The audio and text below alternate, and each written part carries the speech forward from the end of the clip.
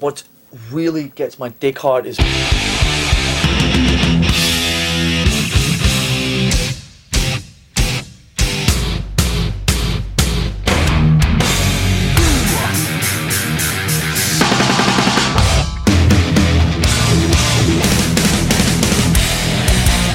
fucking what?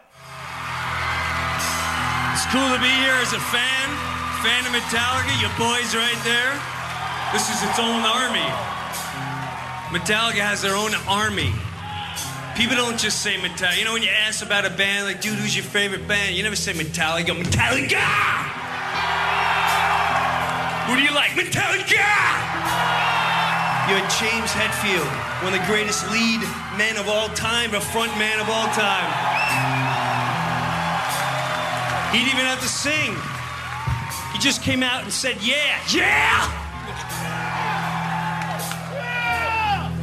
Yeah! Yeah! Ooh. Welcome to Metal Up Your Podcast. I'm Ethan Luck. And I'm Clint Wells. This is episode 61, and we're talking about something that in a few months is going to turn 15 years old, which is MTV ICON Metallica. Can you believe it's that old? I don't want to believe it. Because I remember watching that. I do too. Thinking, like, dude, this is so bitchin'. We get to see Rob Trujillo for the first time on stage with Metallica.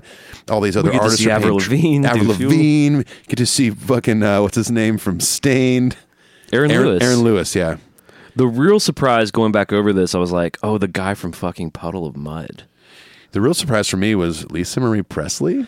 There's a lot of really strange Some shit. randos in there, like... In some ways, it's kind of a snapshot of the time. It is. And I get that at the time they were trying to, you know, be relevant to maybe what the audience was wanting. You know, you had, who was it? What's her name? Not Vanessa Carlton, the other one. Michelle Branch. Oh, yeah. Yeah, she came out and did something too. So I get it that it's like they're catering to the MTV audience to, hey, here's the artists that are relevant right now.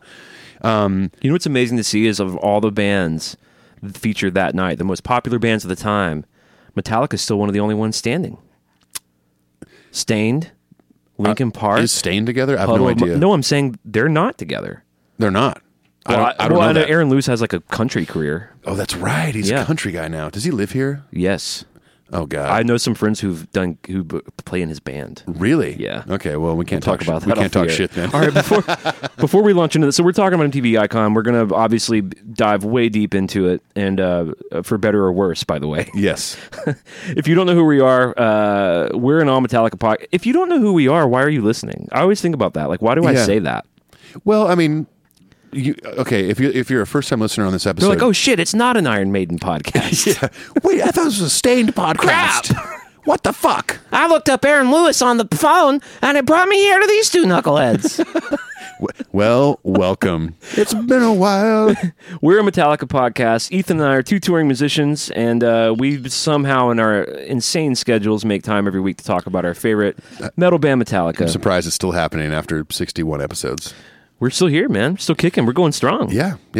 And we've had a good long run at HQ1 here. Like we both of us have not been on the road for a little bit of time here. So. For those of you who don't know, sort of the touring session season from late November through really all of January, it's just a really slow time for music, for the music industry. Yeah, most of last year was us doing remote episodes where I would be in like Poland and Clint would be in Utah or something. Yep. And it works. And we're thankful that the technology exists, that we can make it happen and get you guys episodes every week. But yeah, if you're a first-time listener, I guess we don't need to explain who we are because you came here for a reason. And we're fucking famous. I mean... Well, I mean, gosh. Maybe read page 6 of the New York Times if you want to know who we are. Yeah. Well, it's in the bottom right-hand corner, but it's there. It's not, actually. Don't go look. We cover band members and albums and the minutia of gear, and we talk about current events and news. We kind of cover everything you would want to talk about with Metallica. Exactly. We're your weekly Metallica buds that you would like to sit at a bar with, except we're on your phone. Yeah, or your computer or wherever. We're in your car right now. It's that simple and that insane. Yes, welcome. We've got some housekeeping shit to get out of the way. Let's just get out of the way. Let's do it. Okay, we got the iTunes contest. All you got to do is go leave us a positive review at iTunes. The way you do that is you go to iTunes. We have some listeners. We actually have a lot of listeners who don't use iTunes, though. Yeah, which is fine. If you use iTunes, just go look us up. Leave the positive review. We see that. We put your name into a queue. Every month we draw 5 names and we give out prizes. Yes. Anything from as simple as a Metallica hockey puck. A hockey puck, or shot glasses, or pint glasses, or flags, or blankets. Ball. The Metallica beach ball, all the way up to the Ride the Lightning or the Master of Puppets Deluxe box sets. Some of those valued at $200. These are box sets that Ethan and I don't even own ourselves. Right. And it's that simple. Go leave the review. This month for February, though, what we are doing is we're giving out 10. There will be 10 winners for the month of February. Yes, 10. And we are giving out 10 free downloads of our new EP, Cover Our World Black in Volume 1. That's right. In which Ethan and I covered and reimagined Metallica songs. Yes, we will. We will be giving that away. Now, if you're a patron of the show, obviously you've gotten that EP. So this contest is kind of more non-patron exclusive. If a patron happens to win it, they'll be cool with it. We'll figure it out. We'll give them they something. can download it again. Speaking of patrons, if we just have been mentioning that and you have no idea what that is, Patreon is this sort of cool thing that started a few years ago for content creators. Did you know that that's what we are? We're content creators. Oh, yeah, no. We create content. We've got at least 100 hours of content we did on just do the math. web. We do have that. Yeah. It's a way for fans to donate to the show, to help the show grow in quality and content. You can go to Patreon, patreon.com/metalupyourpodcast. We have all sorts of incentives for what you give. If you give $1, you get a shout out on the show. You get our new Lunar Satan track, which we're going to talk about. Don't say our. This is all you. Well, it's true, but it's under the Metal Up Your Podcast banner. It is, yes. We're like a record label now. Yeah, it's under our umbrella. If you pledge $5 or more, you get access to the cover of our Blackened EP, which you can only get through Patreon. It's completely Patreon exclusive. Oh yeah.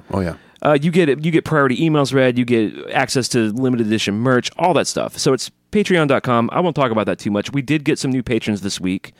The first one I'm just going to fail at saying it. Okay. Nico Lapellanum. Lapel something? Lappalainen. I was so hoping you were going to say Nico McBrain from Iron Maiden. Nico McBrain? That's the drummer, yeah.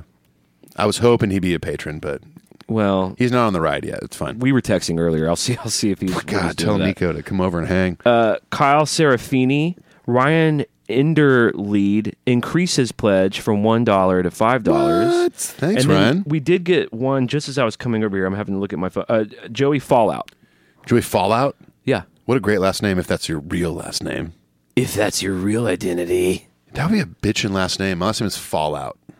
The one of the co-hosts of my favorite Kiss podcast, Podcast Rock City, is my friend Jody Havnot.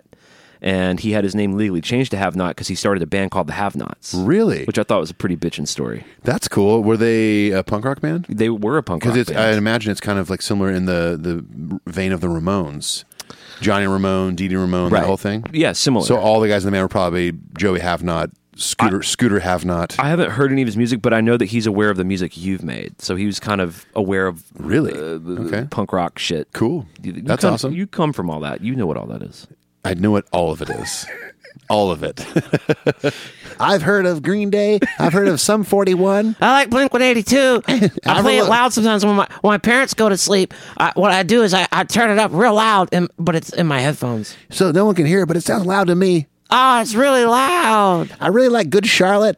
Oh, Good Charlotte's a bit Pete Holmes. More like the best Charlotte. He married Ashley Simpson one time. I got a pimple. I got a pimple on my butt, Dad. Anyway, let's talk about some news. So, yeah, well, by the way, thanks to the new patrons this week. Thanks, patrons. It's amazing that you guys are supporting the show financially.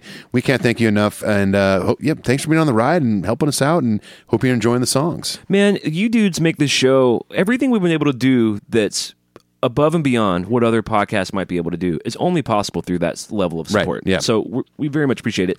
And we try to give little gifts and treats to our patrons all the time. Since we last gathered to talk about Metallica, the boys have played 2 shows. Yep. They played on the 5th, their second night in Madrid. The rotating songs, we're not going to do the whole set list because they're mostly the same. Right. Rotating songs of interest, Harvester of Sorrow, Fade to Black instead of Sanitarium. Yeah, we talked about why wasn't it there. It's there now. It's there now. Dream No More instead of Confusion, Last Caress for the cover. Awesome. And of course, the Mighty Blackened and the Thrash slot. Yep. On the 7th, they played Barcelona. Speaking of that, James Hetfield back on Instagram. Oh my God! How do we not? Okay. Why wasn't this the first thing? You know what? Well, it's the second thing. You know what? Let's start over. Welcome to Your Podcast. I'm Ethan Luck. And I'm James Hetfield. Say your normal line.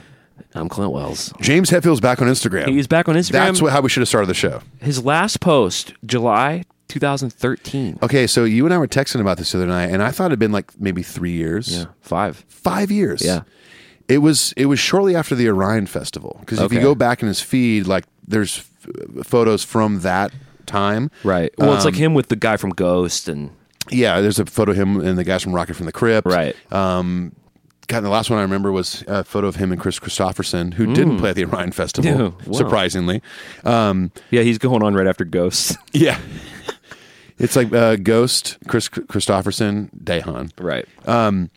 But yeah, no, I thought it was really cool. Like, all of a sudden, Hetfield posts a picture, and it's like, hello again. You know, I thought it was cool, and I was excited, as all of our listeners are. Sure. But I also felt worried for him. As strange as that is to say, because I know that. So the rumor is, according on the forums and the various mumblings amongst Metallica fans, is that a sort of stalkerish fan on Instagram sort of blurred the lines, blurred the boundaries, and made shit kind of weird. Talked about wanting to have his babies and made him uncomfortable enough to leave. And then he wrote sort of a parting note that was something like, I'm giving too much time to this. I need to focus on my family. Which I get. Well, he's talking about really just sort of cultural illness, this obsession with the phone, This is what we want to do every day. Right. Every day I look at social media, I'm like, why am I doing this? I know I do consider it an illness. I'm sick with it with you all, but it is an illness. It makes us all more unhappy. Yeah. It makes us feel bad about ourselves. Disconnected. I would encourage everyone to scale back on it if you can. My wife and I have made very intentional efforts to scale back, and I will say my happiness levels have risen. Oh, yeah. I've scaled back so much that, like, 3 days go by, and I have to catch up on the Metal Up Your Podcast socials. I'm like, oh, see, shit. now I'll have to put you in the corner for that. We got to stay on that. We have to stay on that. That's kind of, it's a tough balance. But it feels different to me because it feels like, well, maybe it's not all that different. Maybe I'm a goddamn hypocrite. I don't know. I mean, it's still something you're staring at and you're trying to keep up with. And that's true. I don't know. And in that sense, it did worry me for him of like, I know he's an addict. Addicts are always addicts. And and he did even say, he was like, hey, I'm not going to do this when I'm at home. I'm only going to do it when I'm on the road. Right. I'm not going to respond to posts. I'm not going to be responding. So it sounds like he's created some boundaries. Yes, yeah. Whatever is, I mean, I don't mean to like put a cloud over it. I'm super stoked. I love seeing his dad humor. I love seeing what they're up to. I love seeing him in a straw cowboy hat in Barcelona. I know. He's been wearing that a lot lately. Yeah. That's cool. Whatever. I think he likes it. You know he what? likes it. If Hetfield likes it, I like it. All right, so he's back on Instagram. If you're not on Instagram and you're a Metallica fan, despite everything we said about scaling back, get on Instagram. It is worth it to see into his world because he's a pretty funny dude, pretty personable. Yeah. Well, I mean, not only that, through. but I mean, just the Metallica account. I mean, they post so much content. They're pretty good with that. Yeah, they're great about. I mean, obviously they've got somebody that is in charge of their social media. I mean, because you've got clips of them playing live every night. But yeah, I mean, on their normal Instagram page, on the Instagram stories, they've got so many things you can look at and feel like you're a part of the tour, that you're traveling along with them. You could see clips of songs every night, what they're doing backstage, meet and greets, all that stuff. Which is cool because now that they're over in Europe, they've actually been in Europe for a while touring, and I feel like I didn't go to enough shows this summer. I'm feeling really like I should have seen more shows. Feel left out? Not left out as much as like. It's just we think they might be touring again North America this year. I mean, yeah. I've heard fall in the U.S. again. Okay, cool. Yeah. But when they're done with that, they might not tour again for a long time. Another record. You know what I'm saying? Yeah. Anyway, so in Barcelona, the rotating slots Through the Never, which we also talked about them not playing. We did, yeah.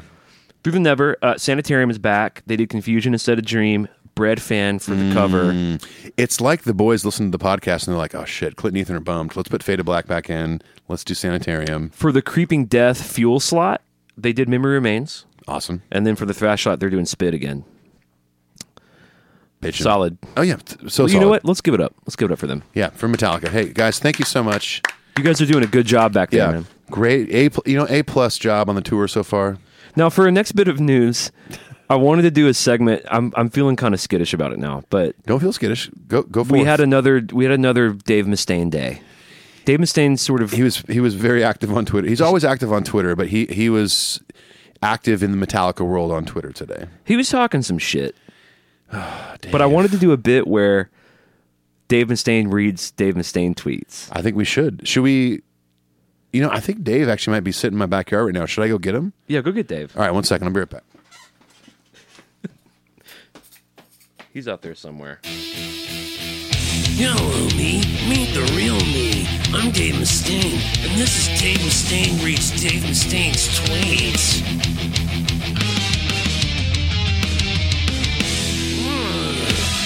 Hello, Ethan. Dave, gosh, you came I inside was sitting so here fast. I was looking at my Twitter feed and thought I should read you some highlights from my rants and raves today. Okay. What went down today? Was something bothering you, or are you just looking through Twitter like normal? Or Something bothering me. Try everything. wow, everything.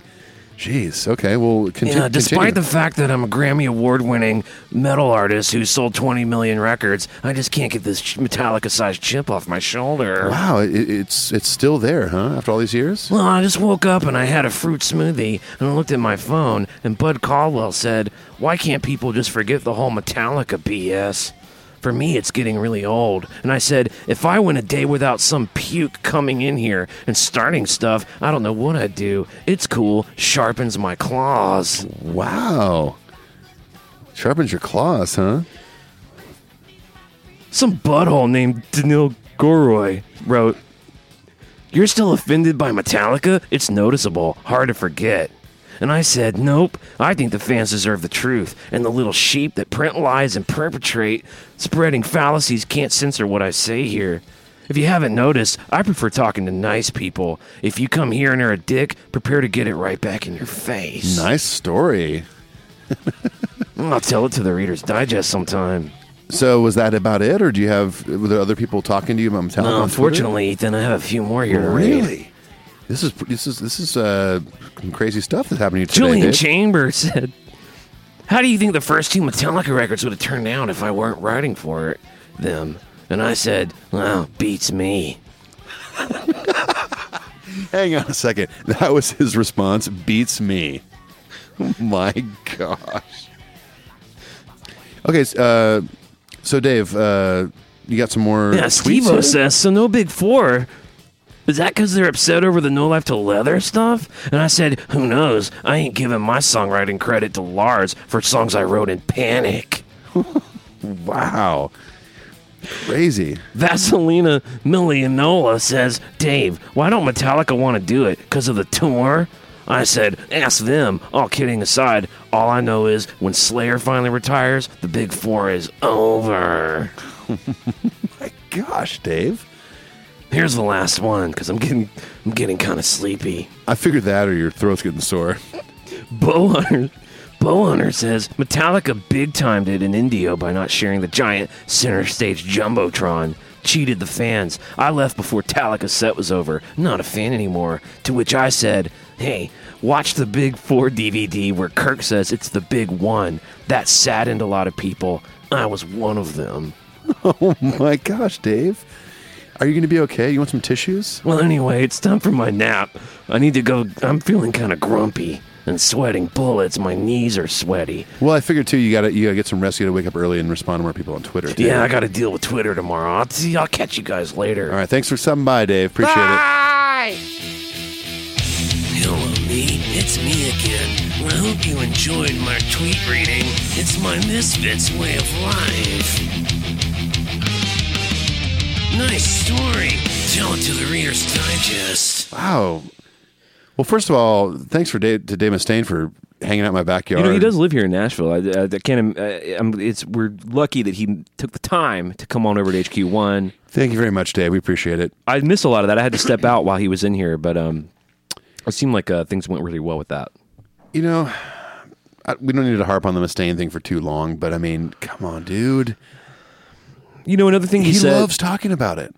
I think he can't not. I think that taking the high road is the best thing I can say for him is I think taking the high road is extremely difficult for him. Clearly, yeah, because that doesn't come out in those responses to people on Twitter. It's like when someone says like, "Hey, what would the first two Metallica albums sound like if you hadn't written on it?" Don't say, "What was it like?" Who knows? He could have been like, you know what? According to everything they've done since I left the band, it probably would have been pretty bitchin'. Yeah, it might be cool. Yeah. And you know what? You really contrast that. If you watch some of the new video footage that came out a few weeks ago to sort of commemorate the Puppets box set. Right, yeah. All this really cool old footage with Cliff in the band of them doing a phoner interview. Mm-hmm. And you have to sort of read between the lines because they do this really weird phone interview where all four of them are taking calls from listeners. Right, it's like a telethon. You've seen this, right? Yes. It is like a telethon.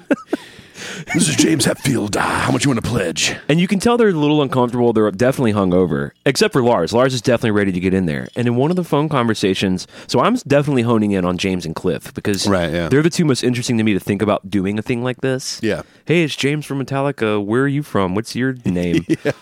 But of course, Lars is, where you from? What's your name? He just jumps in. But you can hear him talking about, and then what it sounds like the question is, have you talked to Dave Mustaine? Oh, So this is 1986, right? Yeah. And you can hear him saying, yeah, we actually did run into him. He's up in New York doing some press. I guess their second record's coming out. It's really great. He's been doing some really great stuff with his band. We weren't able to really talk a lot, but he did come to the show, and it was really good to see him. You just contrast, so this I put in air quotes, this feud. Yeah. That really does seem to be this one-sided. It really does. I mean, over the years, and many, many, many years, it's clear that, like, Mustaine has the issue. Metallica, as far as I know, you rarely or never hear them talk shit on Dave. They invited him to the 30th anniversary shows. Yeah, they invited him to do the Big Four shows. Like, but it's not enough. It's just not enough for him, and that's what it bums me out as a Megadeth fan. I love their music.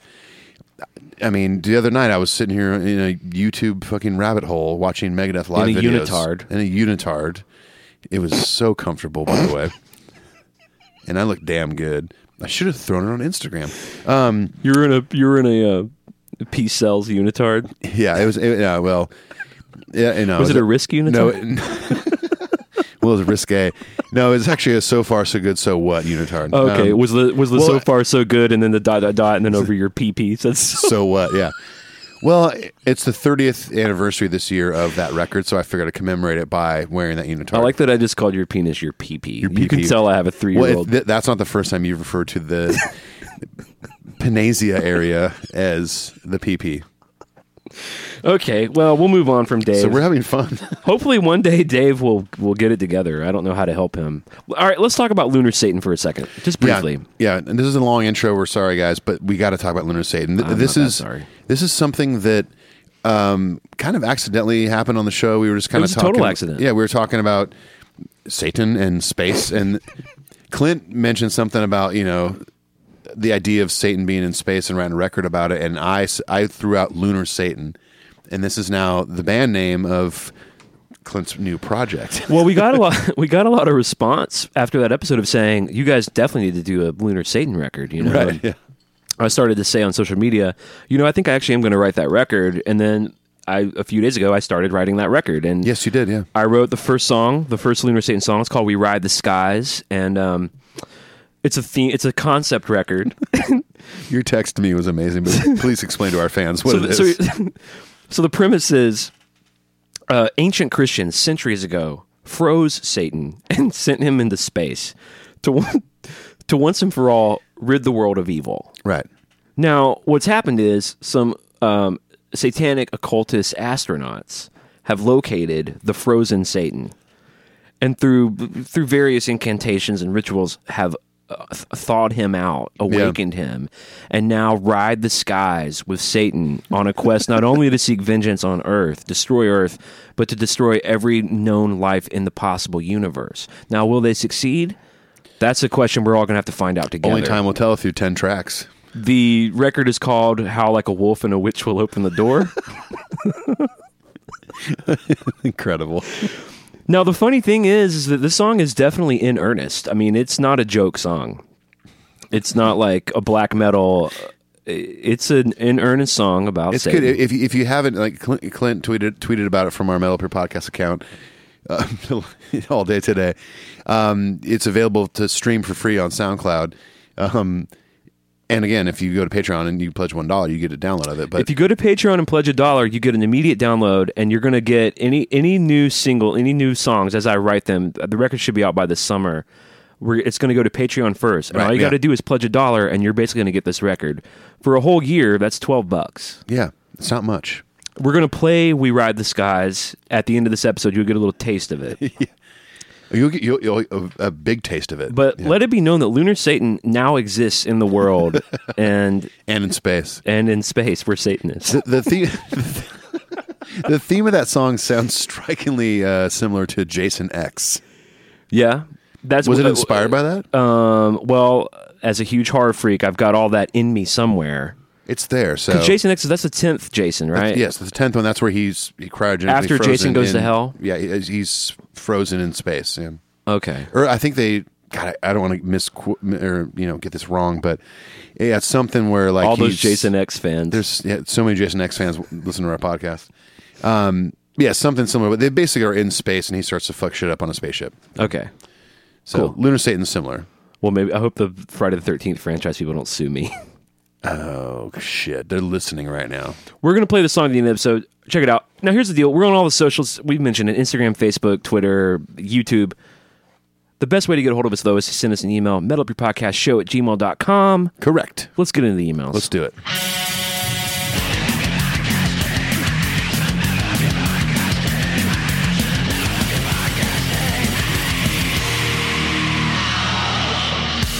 Our first email is from Chris Ahern. I think it's pronounced Ahern. Anyways. No one knows. He says, "Hey dudes, I'm pretty new to listening to the podcasts. I fucking in all caps, I fucking love this podcast. I sit at work and listen to it from 8:30 to 5 p.m. every day. Wow. Wow, that's a lot. We're probably catching up right now. That's about 100% more than my wife listens to the show. It's, I would say 99.5 because my wife has sat in on 2 episodes with us. True.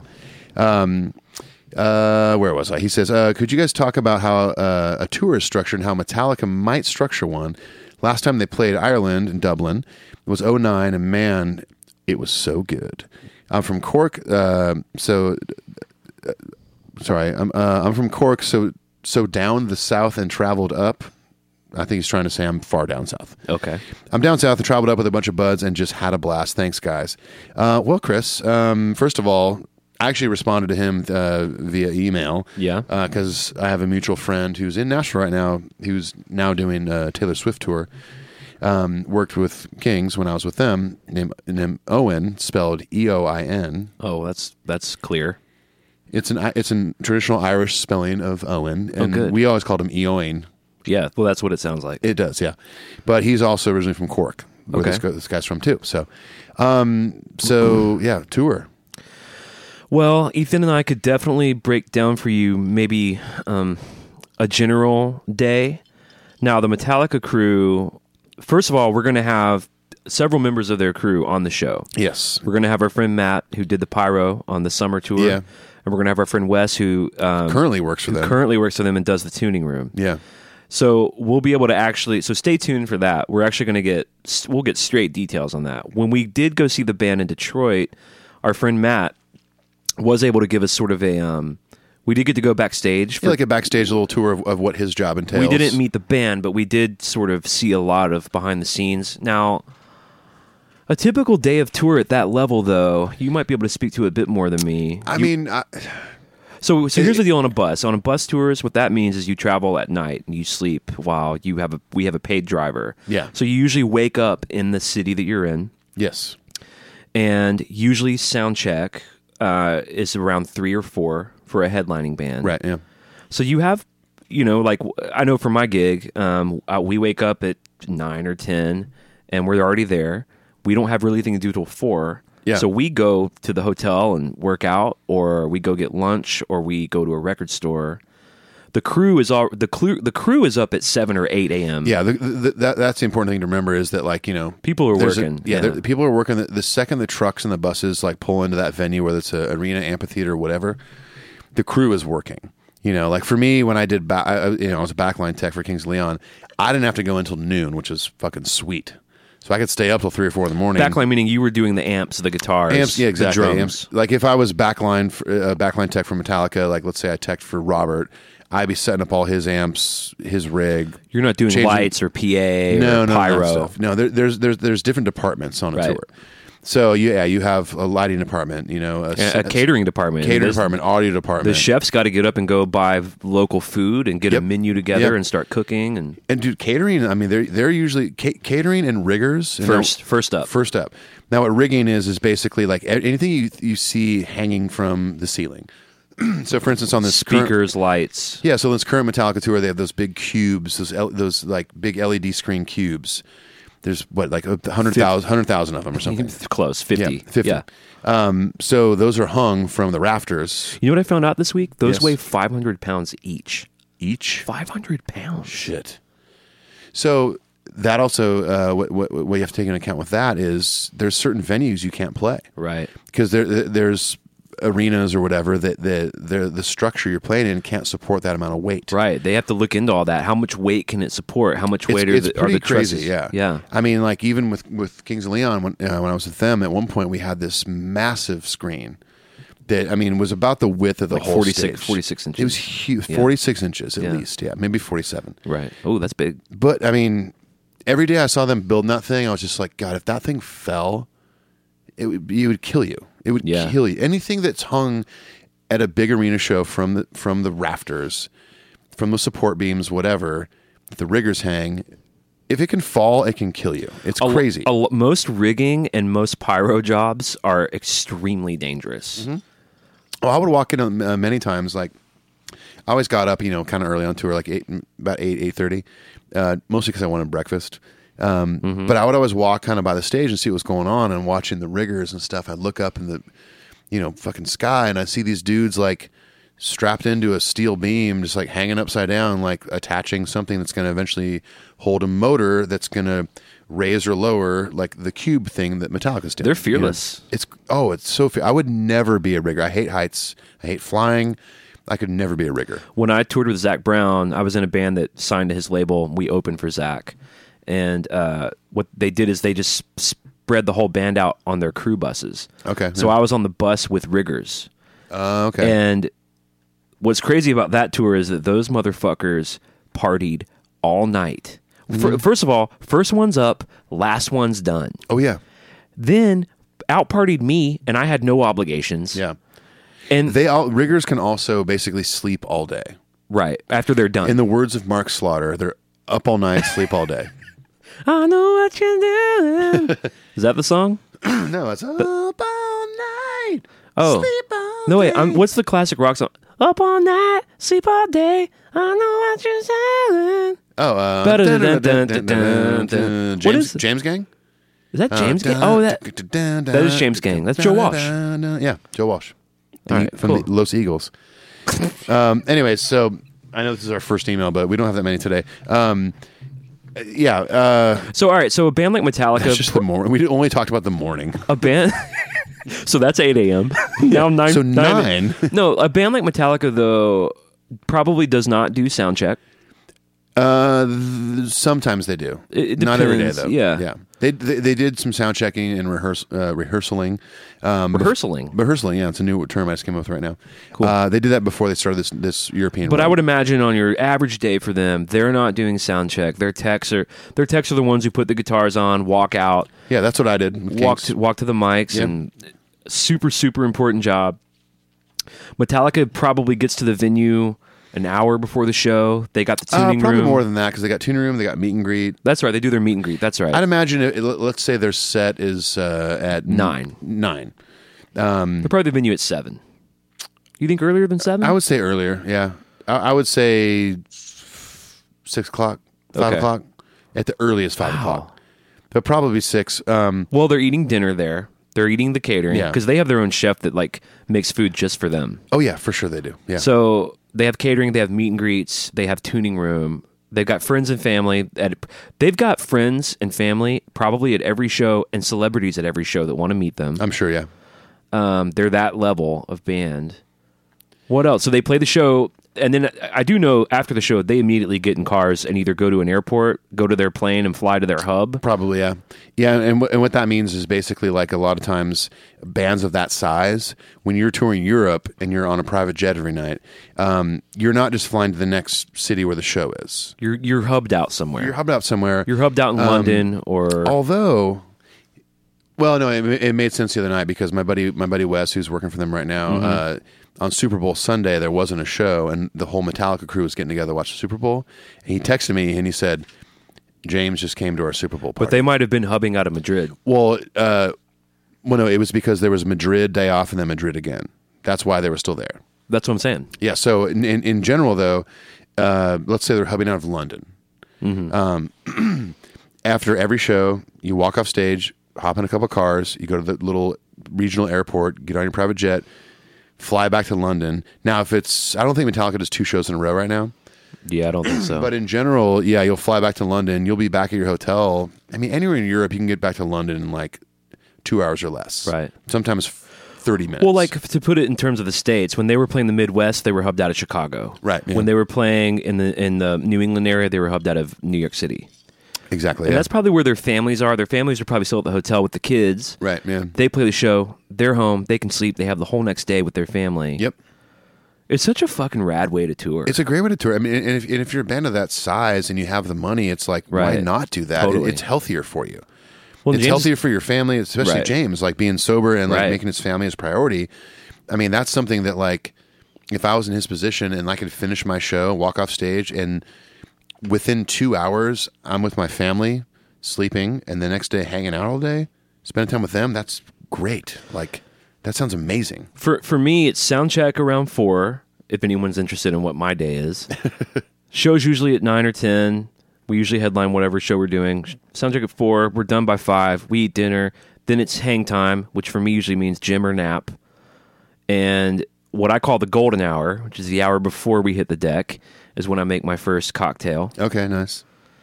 And then I go on stage with a cocktail, play the show, 90 minutes, come off. I like to hang out on the bus with the dudes for a minute, and I'm usually the first one in my bunk watching a horror film and going night-night. Laying in your Kiss sheets. My bunk is completely decked out in Kiss gear. There's more pictures of Kiss than my kid, and I have a Destroyer blanket. You do, yeah. So that's me. That's my reality. Yeah. And quite the opposite of Metallica's hubbing schedule. When I've gone on tour, I don't see my wife for about 7 to 9 weeks. Yeah, you stay gone. It's a bummer, yeah. It can suck. I haven't done that kind of touring in a long time. I've mostly done that kind of touring. Yeah, that's hard. It's hard, yeah, it is. But when It you really sucks. want to go to Europe and crush those markets, and if you're on more of a budget than someone like Metallica, Sure. you've got to stay out there. Yeah, you have to, yeah. It costs so much money to get everyone home. Yep. Well, especially, I mean, Metallica's crew is probably, God, for a tour like this, out of let's see.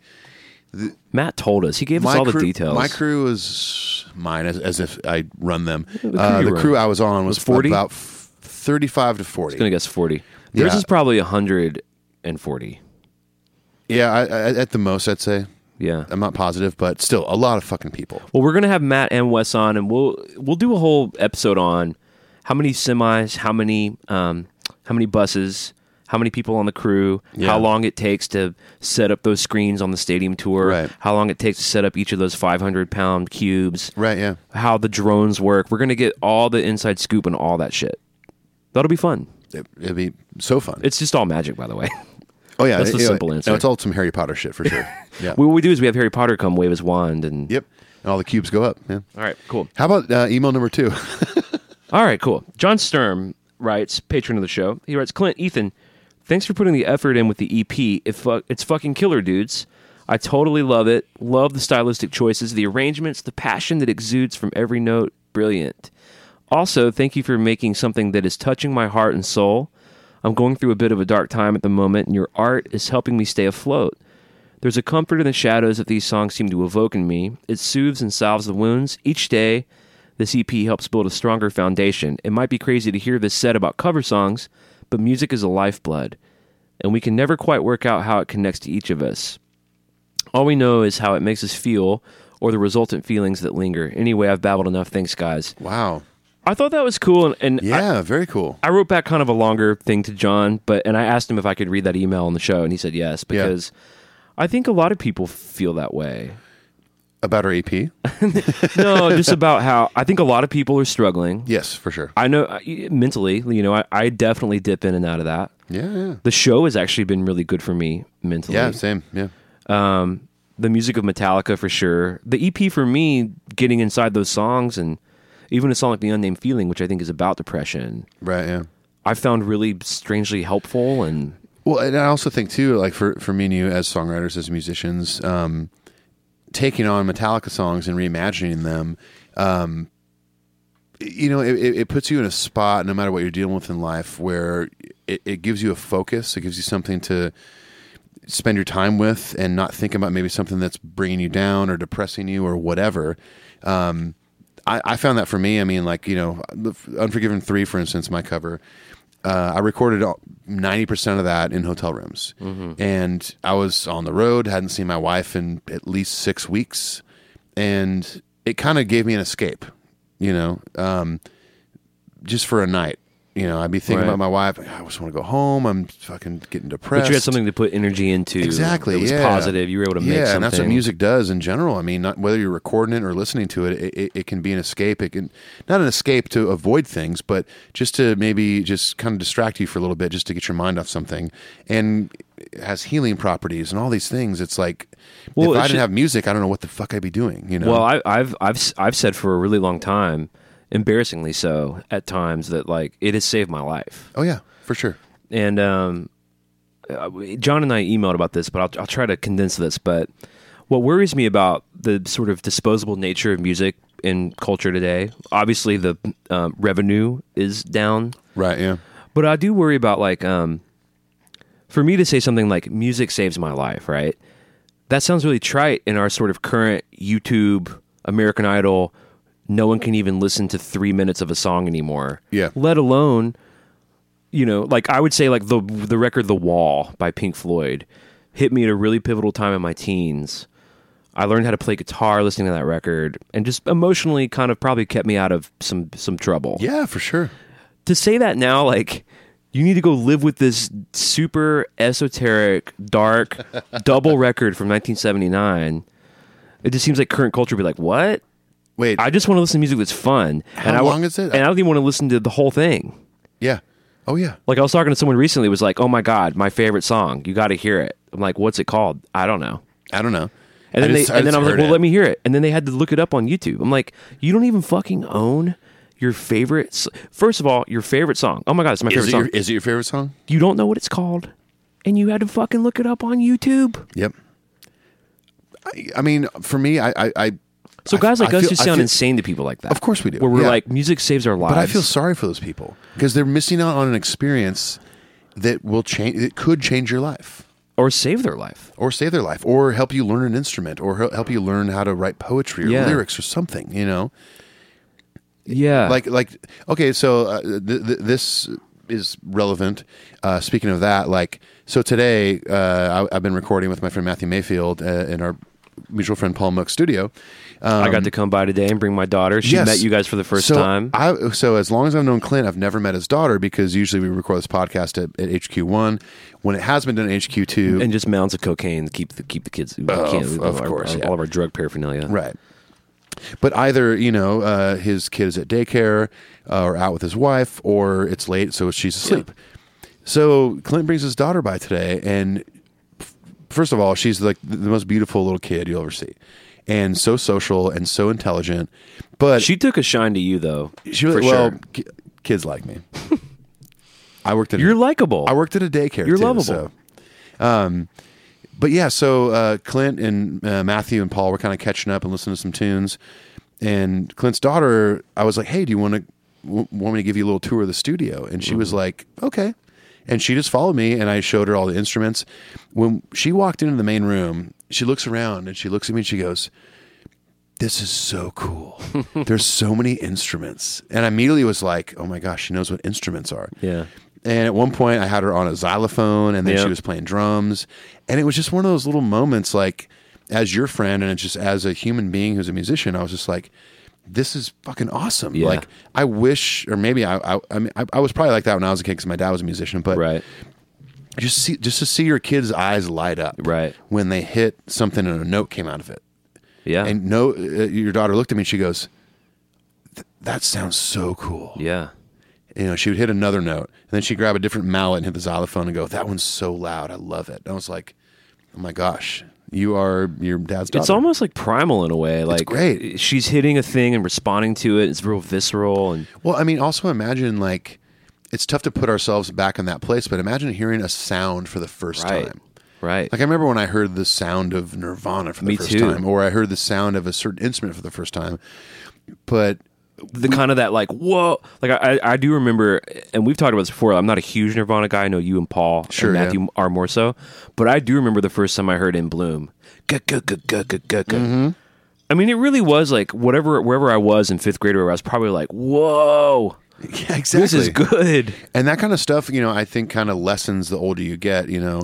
You have to sort of relearn it, or you have to seek it out, maybe. You have to seek it. You have to sort of rediscover it. But to see your daughter today just get so excited about instruments, I was so stoked. I'm sure, man. yeah, as a dad, you were probably like, yes. Well, just that she was able to meet you guys, be in that environment. She didn't want to leave. Like, you know, like, Well, it was but cute. the best part was when Clint got to the studio. For the first maybe 10 minutes, your daughter kept going like, Daddy, let's go to the car. We have to go. Well, she was telling me I was the baby. She was like, "You're the baby, and I'm going to drive the car home." And we're all like, "Oh, really?" Did you hear what she was calling me today? No. She couldn't remember my name. She kept calling me little boy. Like, when I kind of walked, she was playing the xylophone. I kind of walked She over. said, "Little boy." Yeah. She goes, little boy. And I turn around the corner. She goes, come play the xylophone with me. Ethan's very tall, by the way. That's so Yeah. funny. He's like, "Little boy," She called me little and boy. she's real small. She's She's one of like- the smallest people I've met. She's pretty Yeah. small. Yeah. She's like a foot. That was cool, man. Ethan and I played on Matthew's last record that Paul produced. Yeah. Called Recoil. Really good. Paul. Yeah. And Ethan's making this new record with Matthew and Paul. And you're coming in next week, I think. I'm going to go in next week. Yeah. We'll see. Clint's going to add some ketchup and mustard to it. But you're right. To wrap all that up, it was cool to see like her responding to music. It's what we do with our lives. It's so important. And in ways, large and small, maybe even ways we don't even know, people like John are being helped by it. And I find that Yeah. really humbling and beautiful. Oh, and it's great, yeah. it's cool, man. I appreciated that John put that out there and let us share that on the show. Yeah, So, thank you very much for your honesty and letting us share it. Okay. All right, we got one last email, short email list this week, and then we'll get into Icon. This is a long episode. It is. It's fun. All right. You know what? More hours for more people. Enjoy yeah, it. I'm into it. You know what? It's free. Fucking listen to it and enjoy it. Damn it. All right, last email is a longtime listener, Tim Rasmussen. He says, hi again, fellas. I just heard the clips you posted of Lunar Satan so far. Sounds fucking excellent. Yes. Really excited to hear more of this stuff. For some reason today, I was thinking about Pawpaw's Poetry Corner again, and as well as hearing the soothing redneck flow working, a dream over peace sells, but who's buying. I was wondering if there's anyone better than Pawpaw to read the lyrics to Slipknot's People Equals Shit. Wow. It would be incredible, Clint. Read it yourself in Pawpaw's voice. Do it. I hope to hear these submissions read by Pawpaw one day. We got a Pawpaw fan here. He's a Pawpaw fan. Well, you know what? On my way into HQ1, I think I did see Pawpaw wearing a Megadeth shirt. We'll see. We'll have to see later. I don't know if he's hanging around, but Yeah. You texted me anyway here. You thought you saw Pawpaw sitting at a bus stop with the Megadeth shirt on. So maybe he'll show up. we'll see. There's a bus stop close to my house, so we'll see. Hey, we appreciate you writing in every week, everyone. We love reading these emails. So metalupyourpodcastshow@gmail.com. Write in. We'll read it on Yeah. the show. And that, ladies and gentlemen, was the emails. That's it. All right.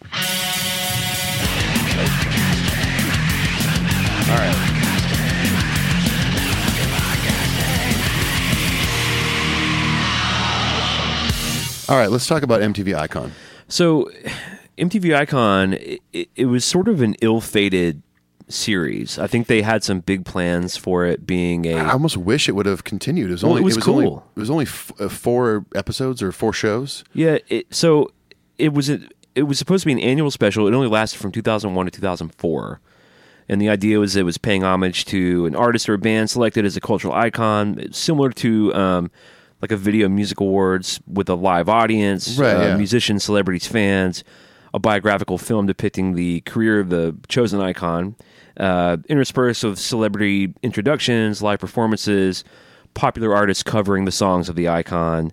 And then at the end, whoever the Icon was would play a live set of their own, accept the award of MTV Icon.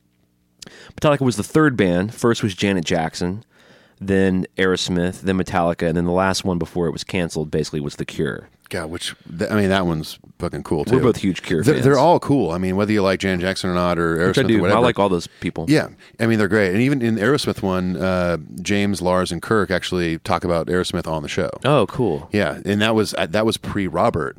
So it's just the three of them there. It was after Jason quit. Right. They got asked to do Icon for Aerosmith. Because the Aerosmith one was 2001. And Jason left in 2002. Okay, and Jason left in 2001. Right. Yeah. Interesting. And I know, like, 70s Aerosmith was a huge influence on Metallica. Oh, yeah, for sure. Especially James. Yeah, well, yeah. It's notable because it was the first televised performance of them with Rob. Yeah, I mean, as we saw in the Some Kind of Monster documentary, this is the debut of Rob. It's the first time anyone's seen him on stage with Metallica. And do you remember? I remember because we were talking earlier about it being 15 years old, and one of the weirder things about that is I remember watching it, like staying up to watch it, and being a big Jason cat, being real skeptical at the time, and even beyond my Jason fanboyism, feeling awkward for Rob. They're being recognized for being cultural icons, and it's Rob's first real inauguration with the band. His first live performance with them, he's an icon. Right. But what was cool was, so during the intro of the show, when Sum 41 is playing their medley of Metallica songs, and they start flashing the dudes' faces on the screen. It's kind of that Brady Bunch, like the cells where they're like... this Brady Bunch, yeah. Here's a story of a band called Metallica. But when they show Rob last, like, okay, it's like there's Lars, there's James, because it was sort of the Kirk, debut of Rob, and here's Rob, yeah, with one very, very angry Dave. Oh, geez, that was good. It was filmed on May 3rd, aired on May 6th. I mean, and we saw it in the film where they were like, "Hey, can you have a bass player by May 2nd?" They were like, "We shoot on May 3rd, which means you have to have found a bass player by May 2nd." Yeah, well, and I mean, in the documentary, they kind of talk about like that was kind of the pressure that made them make a decision. Yeah, it was like a cool boundary. Like, oh shit! Now we have to actually decide this. But what was cool when they were doing the Brady Bunch intro was when they showed Rob last, the crowd went crazy. The crowd that was in the building was like, "Fuck yeah!" Like new bass player. Like, well, let's for a moment suspend disbelief and imagine that there wasn't an applause sign or some sort of audience exciter. I don't know maybe there was an applause sign or something like that. Like, I'm sure a producer came out and said, "Hey, when this happens, we're everyone go debuting a new crazy." member of the band. Yeah. When we show him last, you guys need to go crazy." But I mean, not to take anything away from Rob, as a Metallica fan, if I was in that building, no producer would have to tell me what to do. Knowing who Rob Trujillo is and what he's done, I was like, oh my gosh, Suicidal Tendencies, Ozzy Osbourne. I'm going to go crazy when I see him. It's true. And we would have had we been there. Yeah. But you got to remember, we were all Jason Cat. You and I were Jason Cats. Yeah, so sure. It was kind of like, our boy's gone. Yeah. Who's this motherfucker? I mean, I definitely felt like, who's this motherfucker? Yeah. I had this sort of territorial thing that you have when you're young and dumb. You didn't have that at all. Like, no, looking back on that you were more era, open to it. Yeah, I was very open to Rob. Were you online? Oh yeah, was I online with Metallica? Yeah. In 2003? I'm talking about that you hadn't gotten off because you weren't big fans of Load and Reload. Oh no. Okay, so no, I was because I got offline after Saint Anger. I was definitely offline for a little bit. Like I was offline from 03 to 08. Well, I would say 08. Okay. So what kind of brought me back online after Load and Reload was S&M. Garage Days. Yeah. Garage Inc. Garage Inc. Garage Good Inc. God, I'm gonna get emails about that. Garage and M. So that kind of got me back online, and then S&M came out, and I was like, oh my gosh, this is amazing, because at that point in my life, I was like a little bit more of a accomplished musician, I guess, and my taste had changed and broadened. You'd grown up a little bit. Yeah. So the idea of Metallica doing a record with a symphony, I was like, this sounds amazing. And I got into Apocalyptica, so that strengthened that taste. But man, for me being totally on the Load Reload train, yeah, S&M is like, it was just like a gift from God. Yeah. Especially because they did like Devil's Dance and shit. I mean, like, oh yeah, they did deep cut. And the Minus Human and the No Leaf Clover really felt like extensions of Load and Reload. I mean, they did the fucking Outlaw Torn. I know. Did they? I was really trying to just I'm talk digging about my it own grave with that, by the way. as if we've never had that problem. But yeah, okay. So, so for you were a little more open to Rob, and you actually, but you were more hip to his work before Metallica, Yes. which I didn't know anything about Suicidal Tendencies or Infectious Grooves, Right. Or I was hip to Ozzy, but I didn't know that Rob was his bass player. So the dudes that got me into not only Rob Trujillo but Suicidal Tendencies, Infectious Grooves, and stuff like that. James Hetfield and Lars Ulrich. Exactly, James and Lars. When I was in junior high, I had already gotten into Metallica and maybe Anthrax and Iron Maiden, but I didn't know all these deep cut bands. Bands that weren't as big as them. Right. And growing up in Southern California, half of my junior high was Hispanic. So I became friends with all these Mexican dudes that were metal guys. Two guys in particular, this guy named Hector Gonzalez and a guy named Santos Camacho. Two dudes I still know to this day. And those dudes got me into Suicidal Tendencies. And because Suicidal kind of had this sort of Southern California kind of Vato vibe. What does that mean? Vato, it's like, I don't know how to explain what a Vato is. It's like, when someone says like, "Ole, Vato," it's kind of like, "Hello, friend," or whatever. Vato is more of like a slang term, I guess, for like your homie, someone you're tight with. Which homie itself is slang. It is. For friend. Right. But anyway, so these dudes, Hector and Santos, were these two dudes in my life that like turned me on to Sepultura, to Slayer, to Suicidal Tendencies. Oh, I love Sepultura. Yeah. But yeah, so man, I was you were actually stoked that when I heard that Rob. So I was, of course, like you, bummed. Oh, Jason's gone. Shit, this sucks. It was shocking. Who in the hell are they going to get to replace Jason Newsted? You know Who what? replaced Cliff Burton? You may have been a little further along than me in a sort of professional capacity of music. I was in cover bands and stuff at that time, but the thought of who would replace him, I didn't even.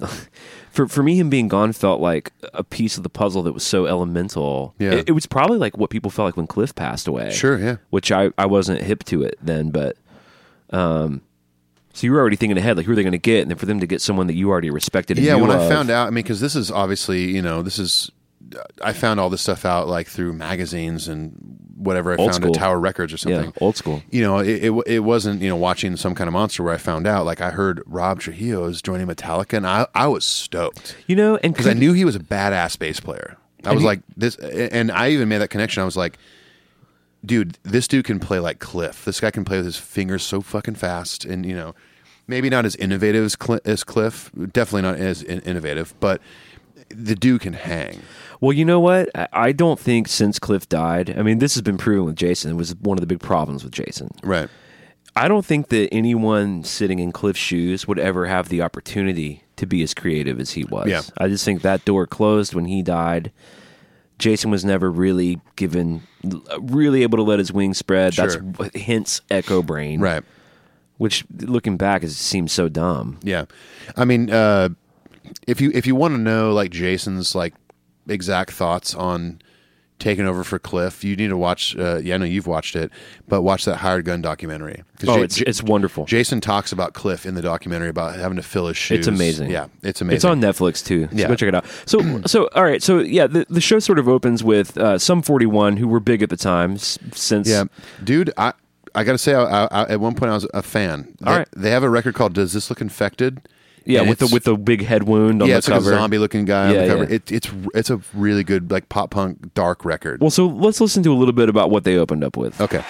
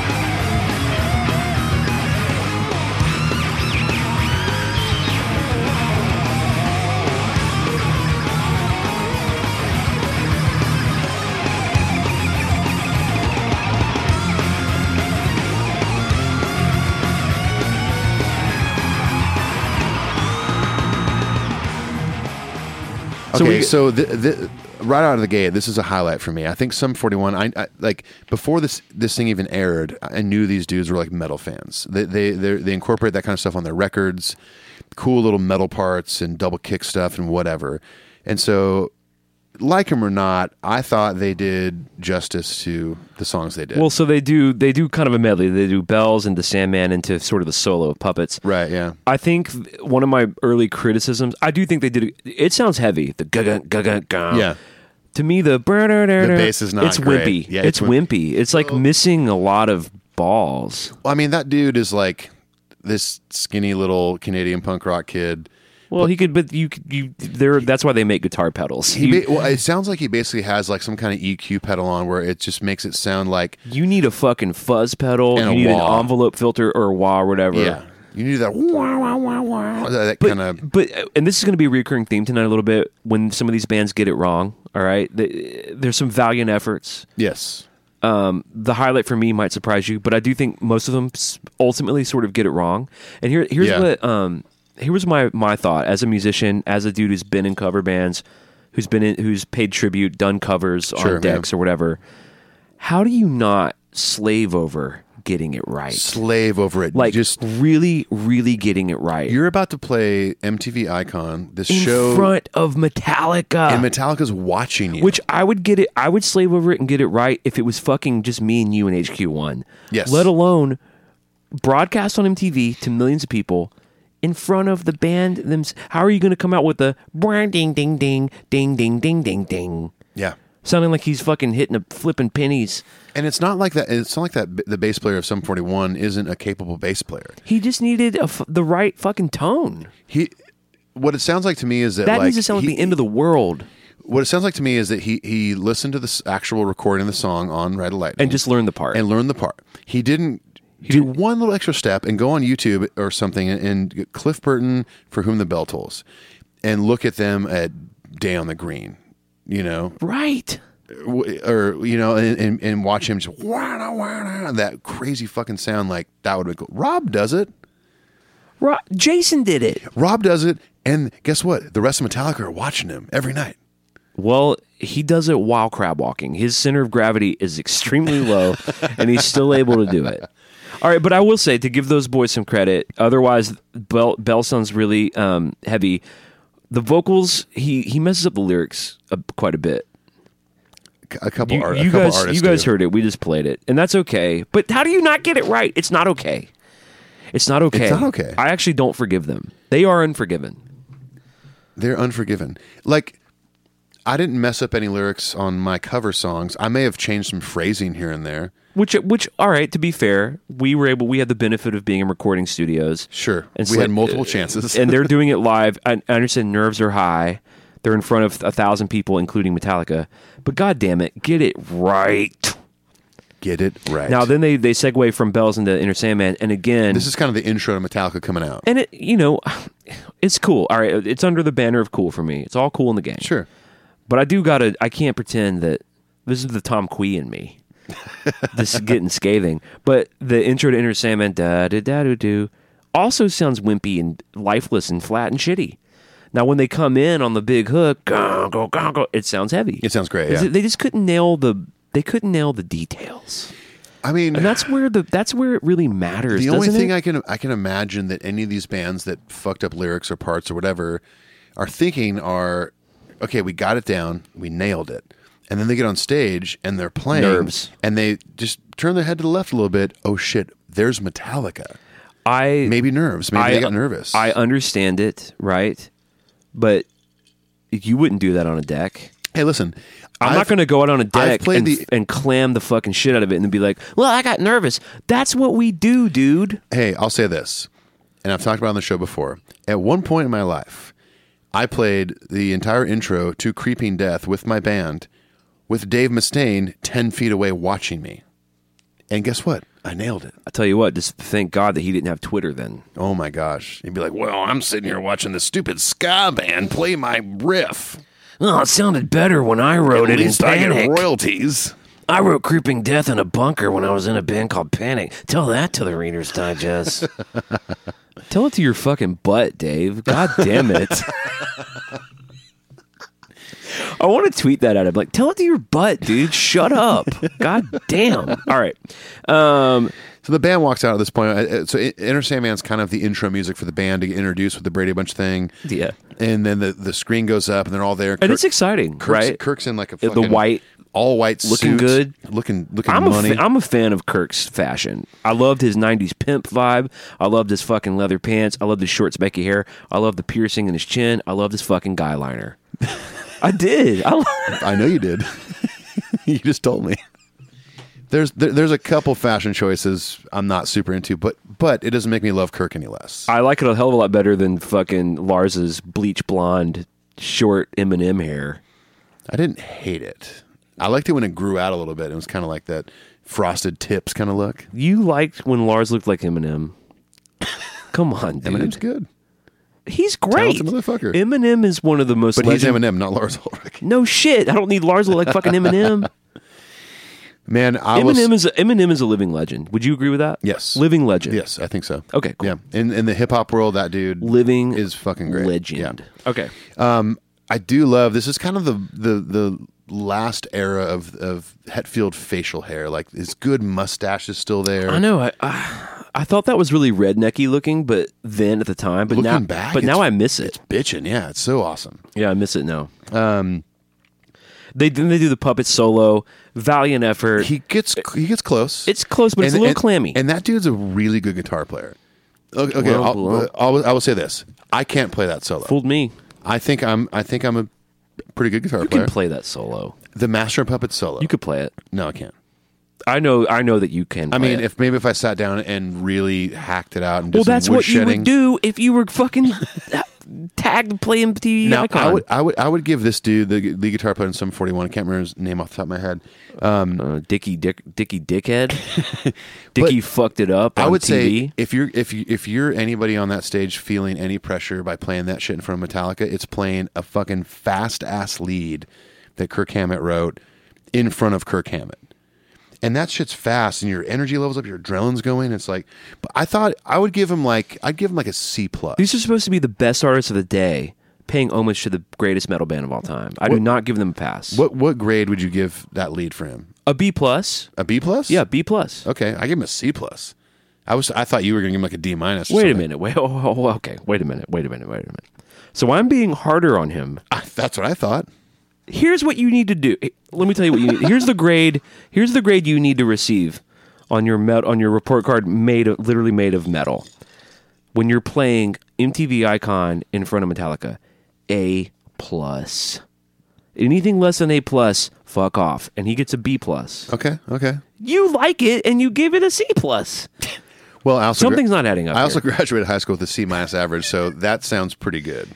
I think I graduated with a C average also. Yeah, congrats, man. We're slacking it together. Love it. Look where we are now. All right, so then the MTV Icon intro sort of happens. There's like they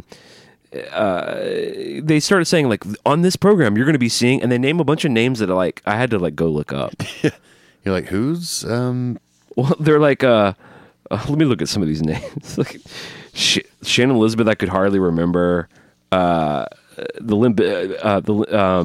Wes Scantlin, I had to look that up. Jillian Barbary, had to look up. Ian Robinson. I'm like, who the fuck are these people? This is Metallica. You know what it should be? Bruce Dickinson, fucking Lemmy Kilmister, Ozzy fucking Osbourne, Yeah. Tony Iommi. Yes. I'm just spitballing here. Either that or all bands that were influenced by Metallica. I mean, obviously, like there was like Rob Zombie was there, but like, But how about at the time like Dave Grohl or any Dave other Grohl, fucking Corey Taylor. Corey Taylor would have been great. Corey Taylor would have been awesome. Yeah. Fucking, you know what? As much as I don't like this band, fucking M Shadows, put him in there. Oh, don't even fucking get me started. Crybaby. I don't know. Were they a band in 03? I have no idea. I don't follow that band at all. We have a lot of fans. You don't follow Zachy Vengeance? Yeah, I'll follow him into my fucking butthole.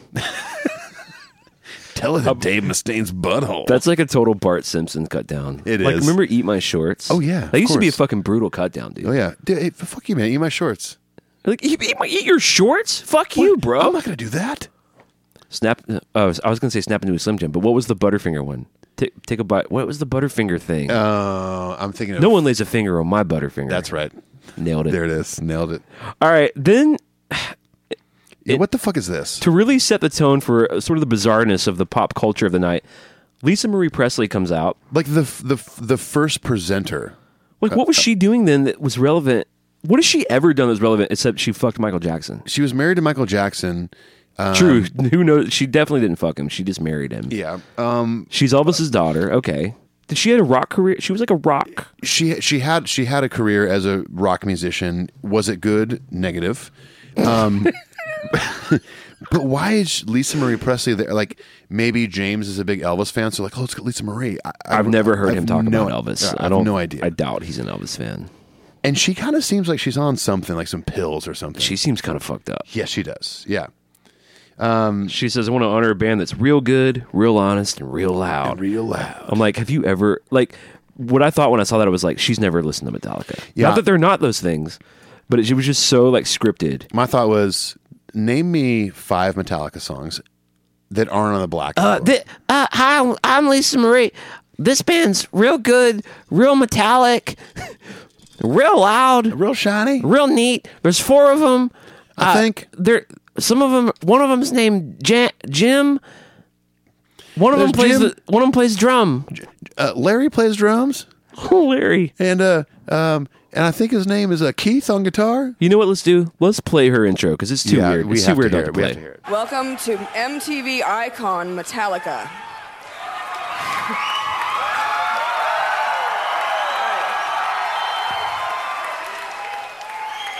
Tonight we honor a band that's real, real good, real honest, and real loud.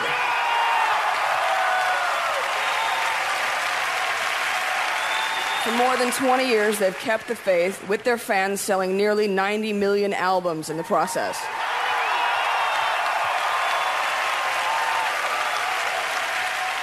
They've survived fame and fashion and come out of the other side of it alive and well and still kicking ass. Tonight we're going to hear Metallica's songs and get their inside story like you've never heard it before. So let's take a look. Well, there you go. Judge for yourselves, Yeah. listeners. One thing I do like about the show is it's sort of structured through chapters. Well, yeah, Which I thought was an interesting way to do it because you're having to. So the program's basically 90 minutes with commercials. You're having to get all these performances in, but you also the show is very much tailored to people who might not know the band. Right. So you're I like they introducing the incorporated band. kind of documentary stuff. You're having to tell the story of the band. Yes. Now, what I like, so chapter 1 they entitled "Disposable Heroes," and what I think was smart, and this was probably Q Prime, is they were like, we got to deal with Jason leaving immediately. Yeah. We're going to tell the story of this band, which obviously goes back to 1981. But what we need to really do to contextualize this thing is we got to talk about Jason leaving, and I admire that. It works. Well, especially if you're introducing Rob for the first time. And it's interesting, like there's a lot of footage of James, James, Lars, and Jason. Yeah. Talking about what the problems were. Jason wanted to take a year off. They talk about how the other guys in the band decided to get married and have families, and Jason famously has said, "My music were my children." Right. Yeah. So while they're all sort of taking these extended breaks and spending time with their families, he's like, "I needed to go make music." Yeah. Which I resonate with that. Yeah. Of course. Yeah. So he had his precious Echo. The more I look at Echo Brain, I'm like, Echo Brain's like the Yoko Ono of Metallica, right? It kind of. So yeah. I sort of resent them. Like we have fans writing, like, if you guys check out Echo Brain, you might like it. I'm like, I've been avoiding it because they're like a witch. They're like the witch who opens the door on the wolf. True. I have. You said true. Oh, true. That's true. It's so true. That's such a That's great fact. image.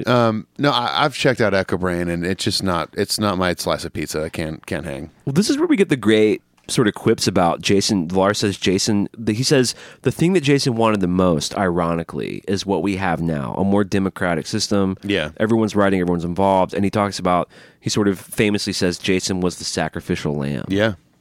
It's sad, By the way, I love it in the notes you printed out. He's the sacrificial lamp. Dude, I was typing these so fast while I was watching. Yeah.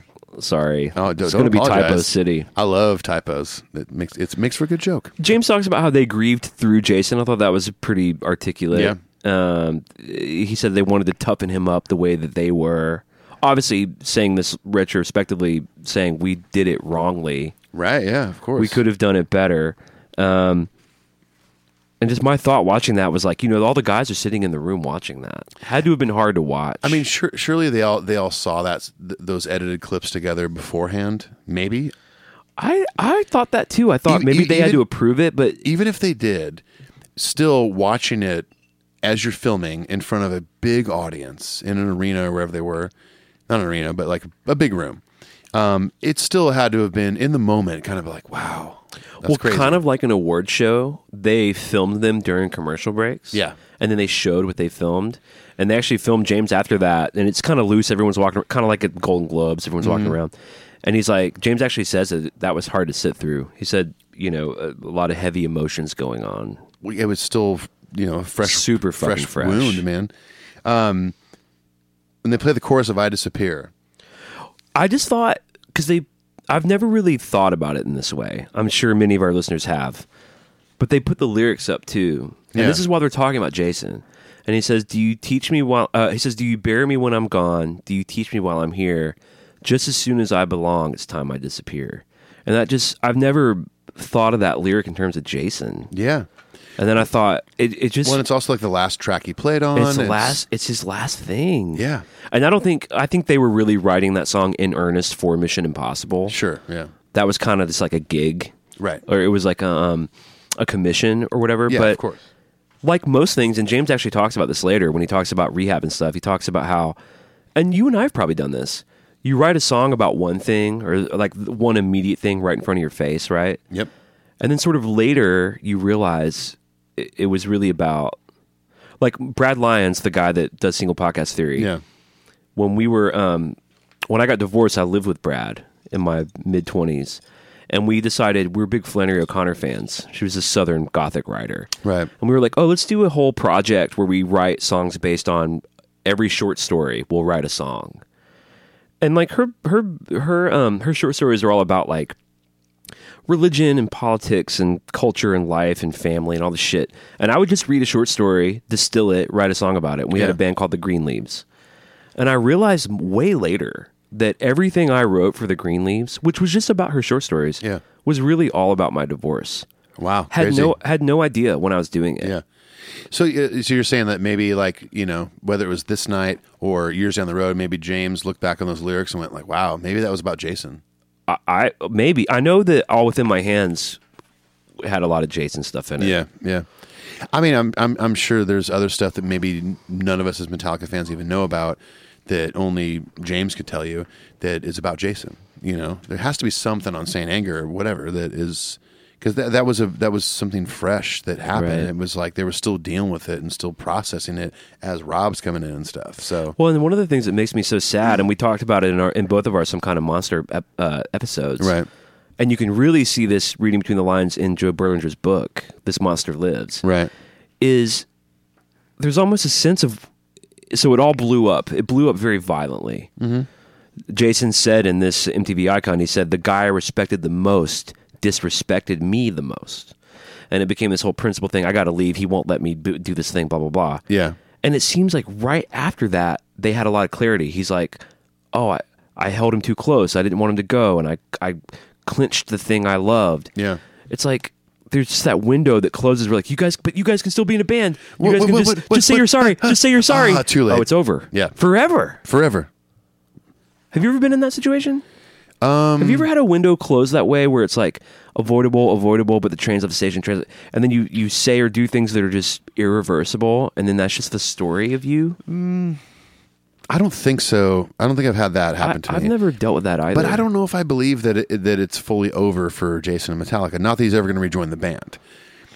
But at this point, I don't think he should, Like, I know that we joked on our New Set episode, but like, living with all this so intensely for all this time, I think Rob's a guy. Like, Rob's a guy, sure, of course, to ride into the sunset with. But I mean, like, Metallica and Jason could still do something together where they do like a And Justice for All anniversary show or something. He comes out and he plays. did the 30th anniversary shit. Yeah, that's great. Yeah. You know what? The good thing is Jason Newsted is not on Twitter right now complaining about how he used to be in Metallica. Yeah, you know why? He's not a douchebag. He's also not on any social media anymore, which good for him. He's probably happier than all of us. I guarantee he is. If you follow his wife on Instagram, I do. Dude, she posted something that was just so beautiful the other day. I think one of their daughter got married or something. And it's a picture of Jason hugging, I assume, their daughter. I could be wrong. I don't think he has any kids. Oh, so maybe it's a nephew or niece or something? Okay. Either way, it's like Jason hugging somebody. It's clearly like at a wedding. Okay. And it was like, hold on to the ones you love kind of thing. Oh, cool. And I remember seeing it going like, oh man, that's so that's sweet. nice. Whatever. We'll move on here with the show. But Well, the next thing I would consider a real low light is Aaron Lewis doing Nothing Else Matters. First of all, guitars are out of tune. Let's listen. So close, no matter how far. Couldn't be much more from the heart. Forever trusting who we are, and nothing else matters. I never opened myself this way. Life is ours, we live it our way. All these words I don't just say, and nothing else matters.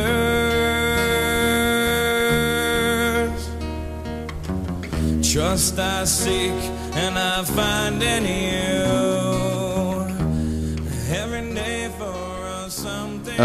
This is real rough. First of all, I'm not a Stained fan. Second of all, I'm not an Aaron Lewis fan. I don't like his voice. He always sounds like, poor me. Agree. I'm Agreed. so sad today. Even when it was happening, I remember I was a junior or senior in high school. Yeah. And it was the Break the Cycle record. I'm on the outside. I'm fucking boring.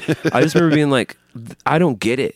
I don't get it. Even emo bands think this is too sad. I like sad, but I like good sad. I like creative sad. I like well thought out sad. I like in Radiohead general, sad. I like Morrissey sad. I like the Cardigans' Long Gone Before Daylight sad. Oh my God, that's not communication. Oh, so good. Let's actually highlight that record just briefly. The Cardigans. If you Long like, Gone if you like good music. The If you remember Cardigans, the Cardigans, Love Fool was the big single. Yeah, it was on the but- Romeo and Juliet soundtrack, which is fine. huge. But don't worry about that song. They did a record that flew under the radar called "Long Gone Before Daylight." It's perfect. That is an amazing record. It's perfect. All right, cool. There's not one track skipper. The lyrics are amazing. The tones are amazing. The structure's amazing. It's a beautiful hour-long piece of art. Oh. Go check it out.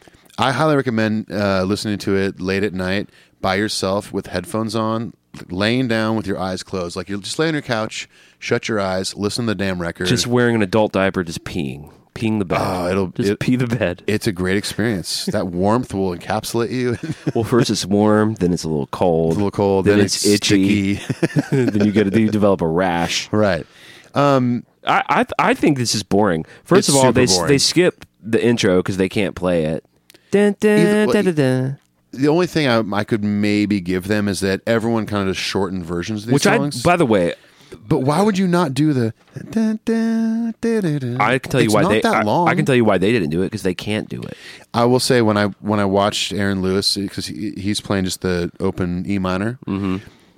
The dude can barely fingerpick. He uses his thumb for every string.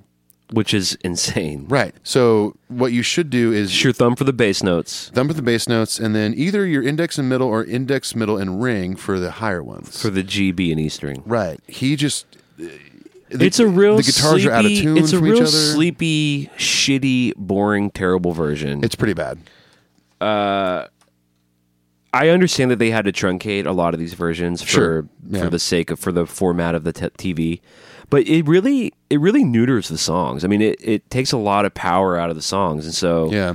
it's almost like do it right or don't do it. You know, that's a theme Yeah. for me for a lot of this. All right, chapter 2 ushers in. For whom the bell tolls, and I wanted to play a little bit of this clip. Sure. When you are left with nothing, all you do is speculate. If Metallica ceased to exist, what would I do? Did I have enough things in my life that could fill that void? We became masters of speculating ourselves into the darkest, blackest place possible. rehab was kind of like the last-ditch effort. If all else fails, that will work. And I was afraid to test that. What if it doesn't work? James Hetfield was forced to confront his demons during a hunting trip in Russia. I was in Siberia, in the middle of nowhere.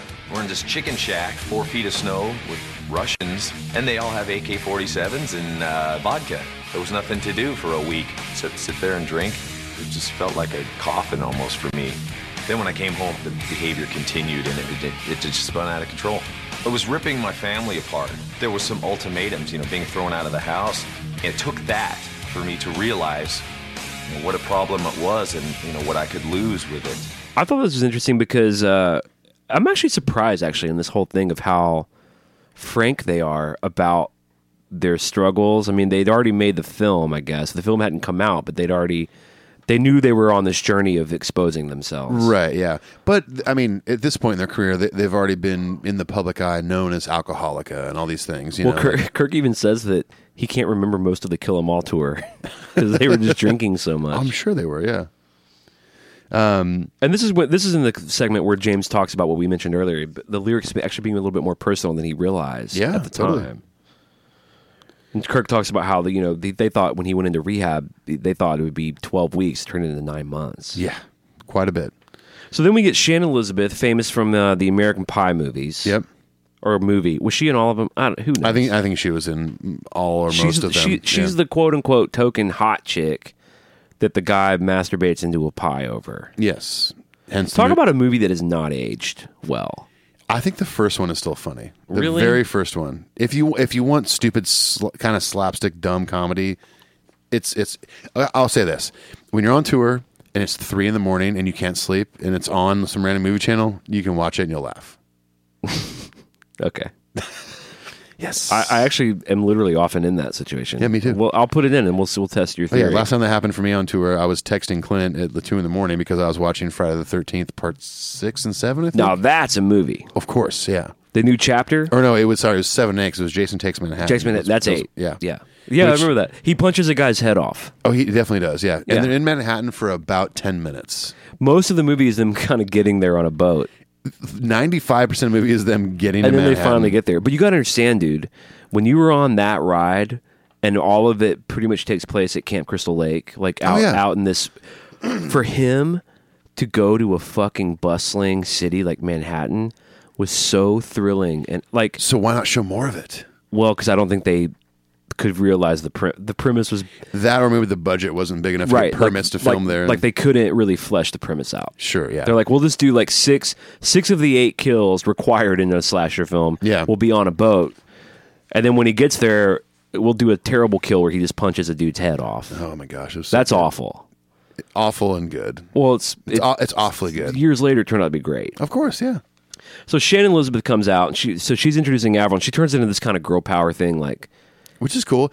That's kind of cool. I liked it because, yes, Metallica is known for having male fans. But the one thing I did like that she said, she was just like, something about like, you know what, like, Metallica means a lot to us females too. Yeah, cool. I thought that was awesome. It's something that I never really took that for granted. So for me, it felt like, okay, well, like, I always knew a lot of chicks that liked Metallica. See, I barely knew any girls that liked Metallica growing up. Yeah, most of my like metal-loving friends in junior high and high school like were dudes. There was maybe 1 or 2 girls that liked Metallica, and if that girl showed up at school with a fucking Damaged Justice shirt on, it was like, you're now the hottest girl in school. The overall message to me is like, hey, women like Metallica too. I'm all on board with it. Of course, yeah. But she comes out and she's basically like, I'm known as the hot chick that the guy masturbated into the pie about. This is about strong women who like hard rock. It just kind of felt flat to me in terms of like, I get we're going to make an actual feminist statement. I'm like, all right, whatever. Avril comes out. Now, I'm going to go ahead and say this. You know what? Let's listen real quick. Let's listen to Avril Lavigne do Fuel. Let's do it. Boys in Metallica have always appealed to many of their own mankind. The truth is that women are just as moved by their sound. And now, I'm thrilled to introduce a small woman who rocks big. To burn on fuel from Metallica's Reload album, let's hear it for Avril Lavigne! Give me fuel, give me thought, give me another to the show!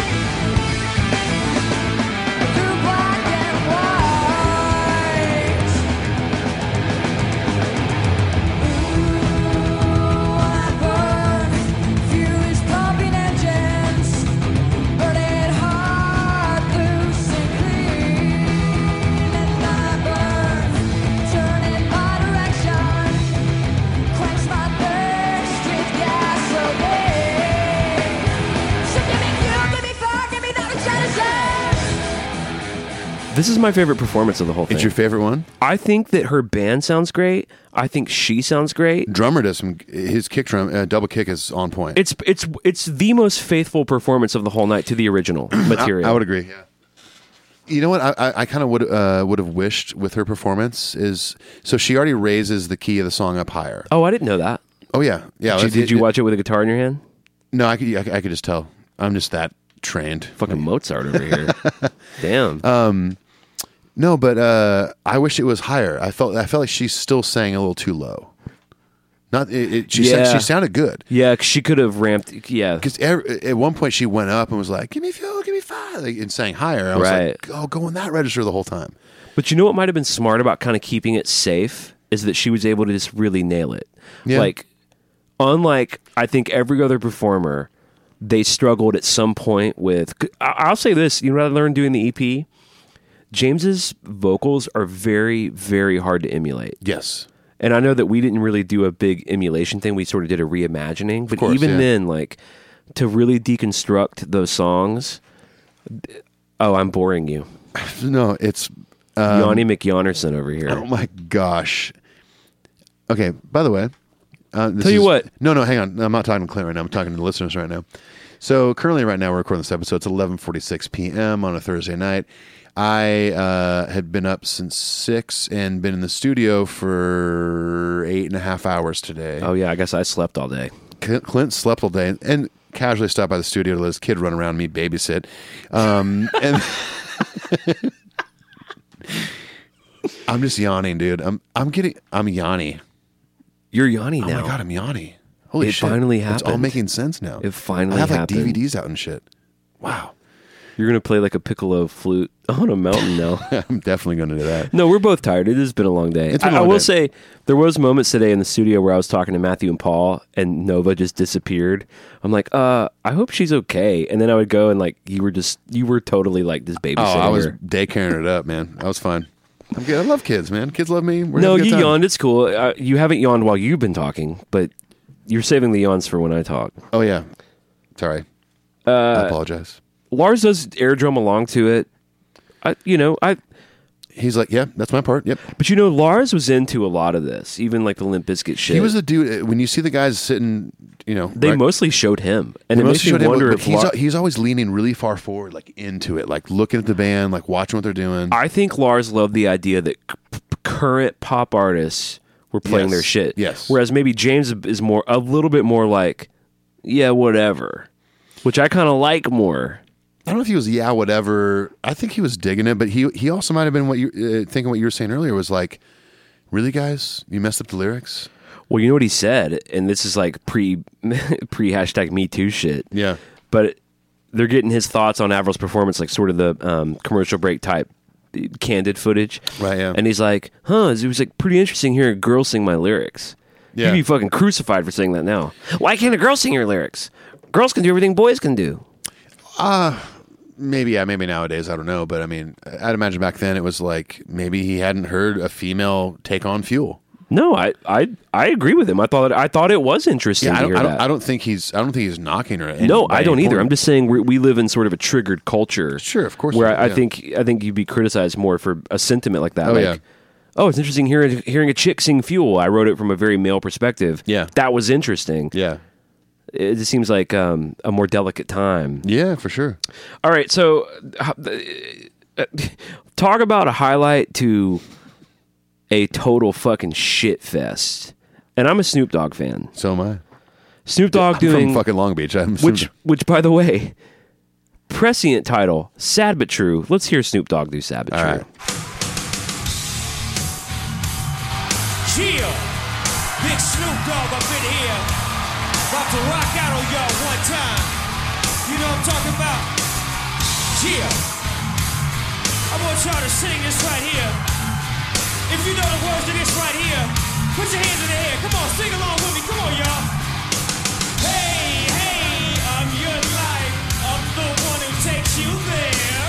Hey, hey, I'm your life. Say what?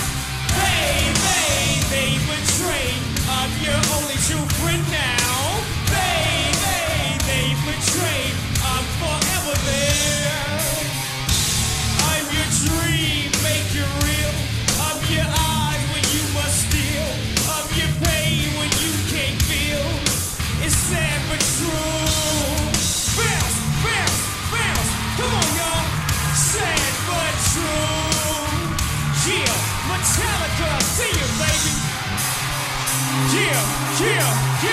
defeated Snoop Talent in 2003. Can I say that? What do you think? Do you like it? It's not my least favorite. But all right, but it's not great. I don't love it. I don't hate it. I hate it. It's to me, it's very Snoop Dogg. He's kind of singing. He's kind of rapping. He's just doing that Snoop kind of like way behind the beat flow. And he's having trouble. He is kind of having trouble.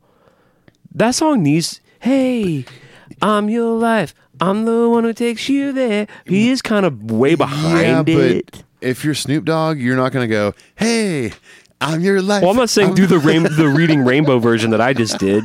You could make it cool. Don't make me try to impersonate Snoop Dogg singing to the beat. No, I don't. He's a fucking rapper. He can sing to a beat. I don't think this is the highlight of the show. However, I do think. Really? It's not the highlight, I don't think so. Okay. No, but I really do. Being a fan of hip hop and especially like Southern California stuff, you know. I mean, Welcome to the Doghouse was in constant rotation when I was a kid. Lottie Dottie was one of my favorite songs when I was a kid. Fucking Doggy Style. Murder Was a Case. Great song. His shit on Nothing But a G Thing, dude. Oh my god. Yeah. No. So I got a pocket full of rubbers and my homeboys do too. That's pre Me Too shit. He is way, way, way behind the beat, and he's real pitchy when he tries to sing. He's not a singer. He's not a singer, but he is trying to sing.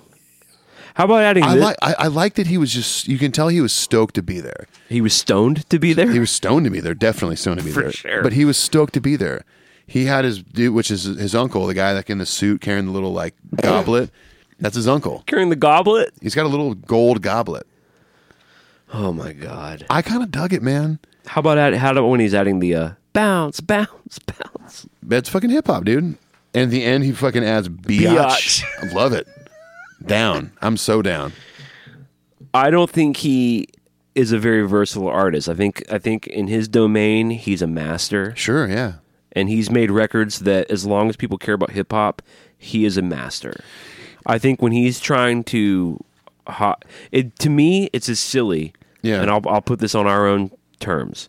To me, it's as silly as if James tried to do fucking Gin and Juice. All right, it's that silly to me. Sipping on gin and juice. Ooh, gin. Laid back. Okay, so you think maybe James can do it? Oh my god. Well, yeah. Now that we've With done my this, mind, my money, my money, my mind. Give me gin, give me juice. Exactly. With my mind on my money, my money, my mind, sung to the tune of "Give me fuel, give me fire, give me that which I desire." Give me gin, give me juice, give me that which I desire. Ooh, gin. All right, moving on. So then we get to chapter 3, which they've entitled "Seek and Destroy." I had to look Jolene Blaylock up. Who is she? You know, having said that, I looked it up. I can't remember. Fair enough. I honestly don't remember.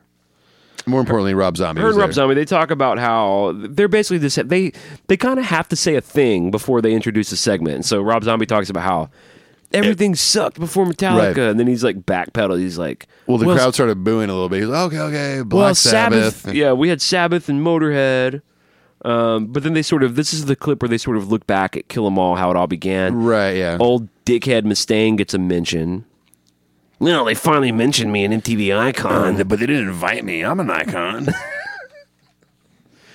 You know what? When I look in the mirror, you know what I see? A goddamn icon. Yeah, who should be on MTV?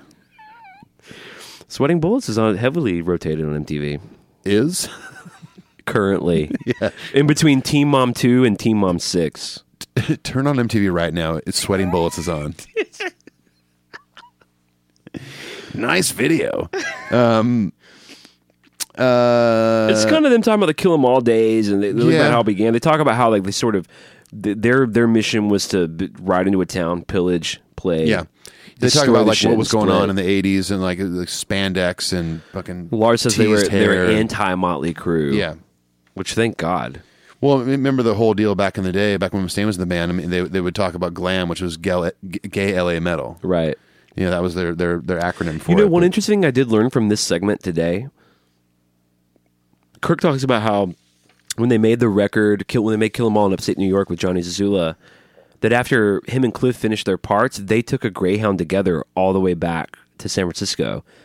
3 days. Crazy, just the two of them. Just the hanging. two of them, yeah. That's and he cool. said that they all they had was booze, so they actually took booze on the Greyhound. Amazing, of course. But they he did. says they would sit there and talk about, that was really fun. We just made our first record. What's our next record going to sound like? What's our third record going to sound like? Yeah. Like they were already talking about, here we go again. As Yanni McYaunerson. Here we go again. Ethan's yawning again. Playing the piccolo flute on a mountain. It's late. I'm sorry.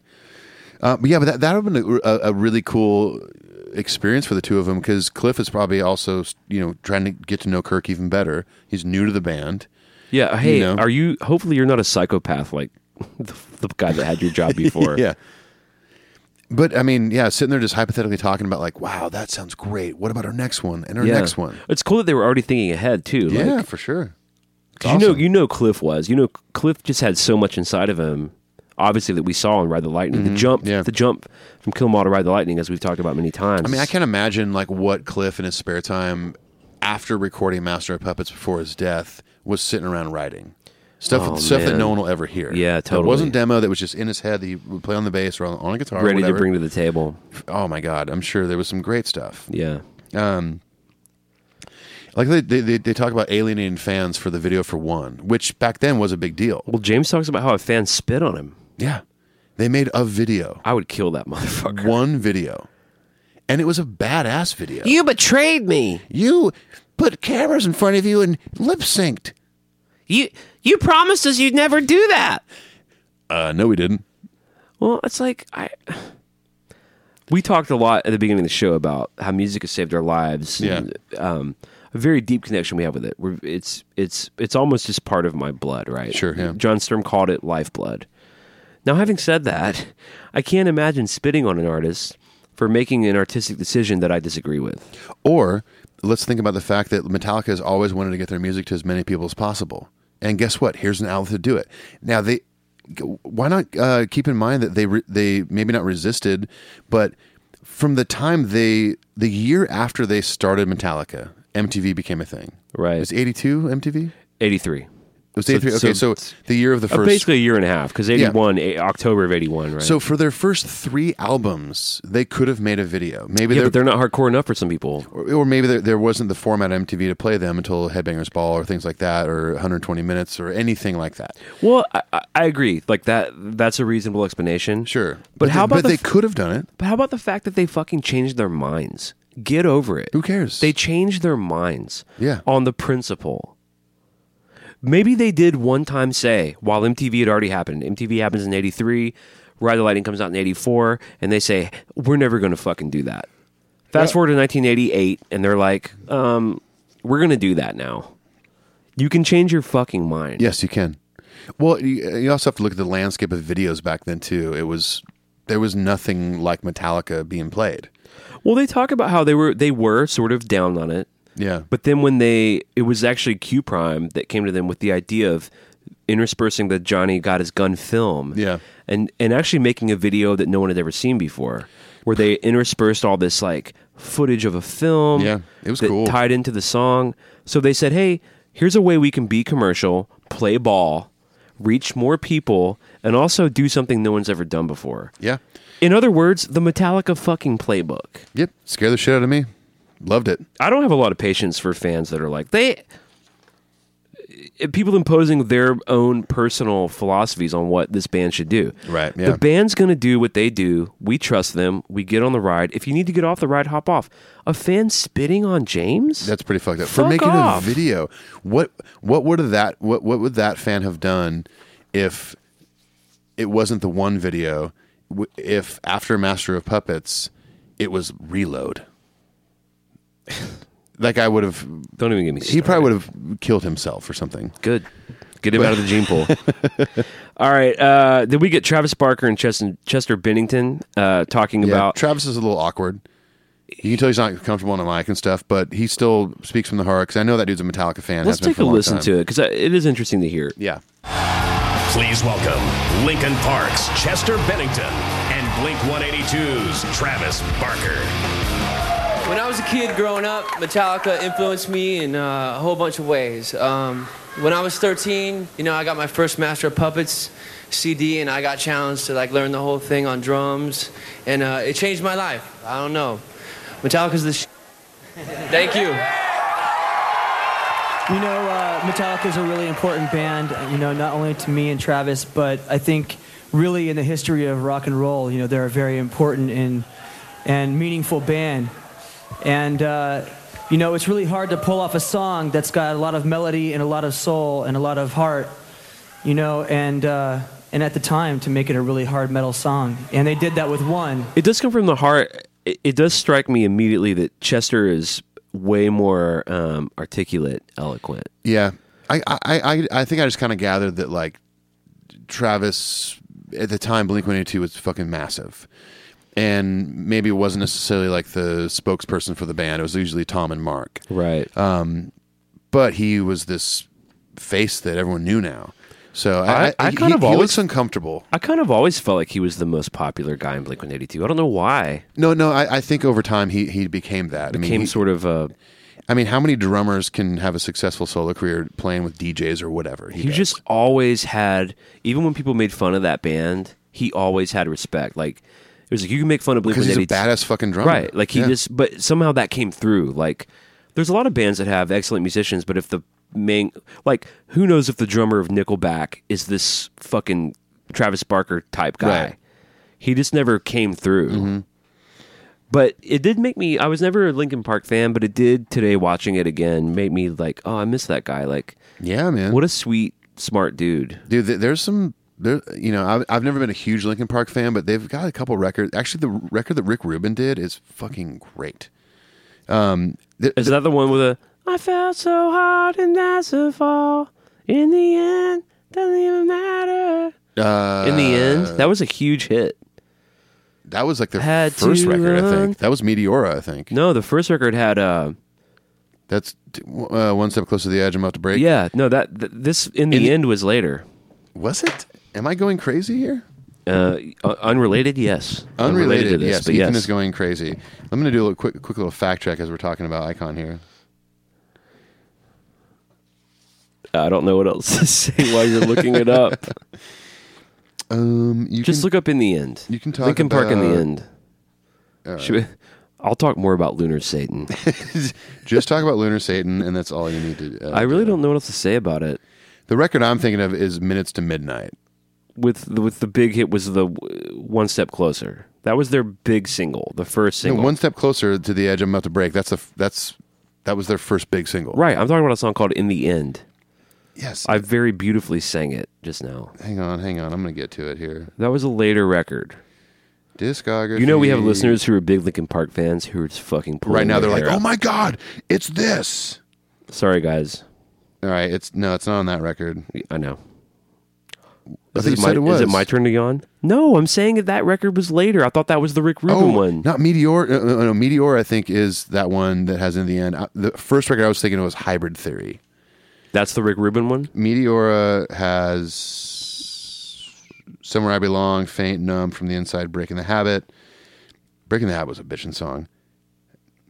I'm talking about a song called In the End. I told you it was on Hybrid Theory. I was right. The Rick Rubin one? No, their first record. Hybrid Theory is their first record? Yes. No. That was massive. One Step Closer, Crawling, Paper Cut, and In the End were the big singles. In the End is on their first record? Yes.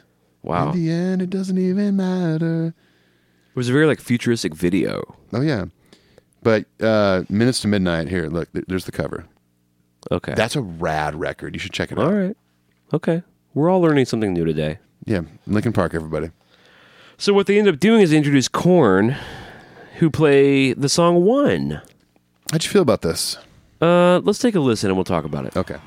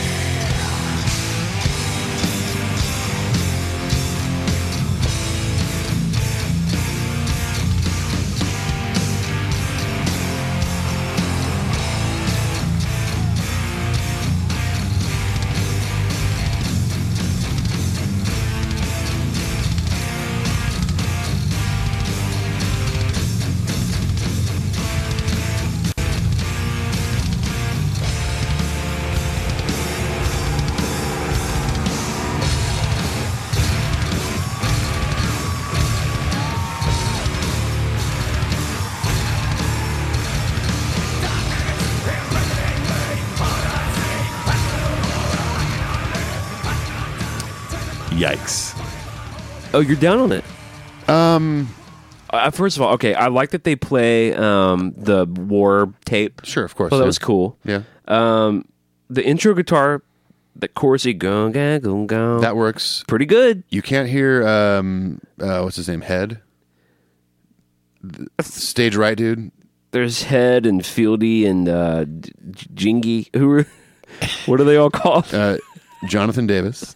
Jonathan Davis, Fieldy. He's the bass player. Head. And Jingy. Jingy. Who's the other guy? Jingy? Jambo? Rambo. Why am I blanking? Because it's dumb. There's Brian Head Welch. Monkey. That's it. Jingy. Jingy, that's right. My friend Bob Schneider, honestly, that's why I was saying Jingy. I was not kidding. My friend Bob Schneider has a song called Jingy that's about a monkey named Jingy. There you go. So when Head plays the initial Kirk solo, bad job audio team. You can't hear it. Yeah, it's low. Really low. Well, here's my third He note. also didn't play it right.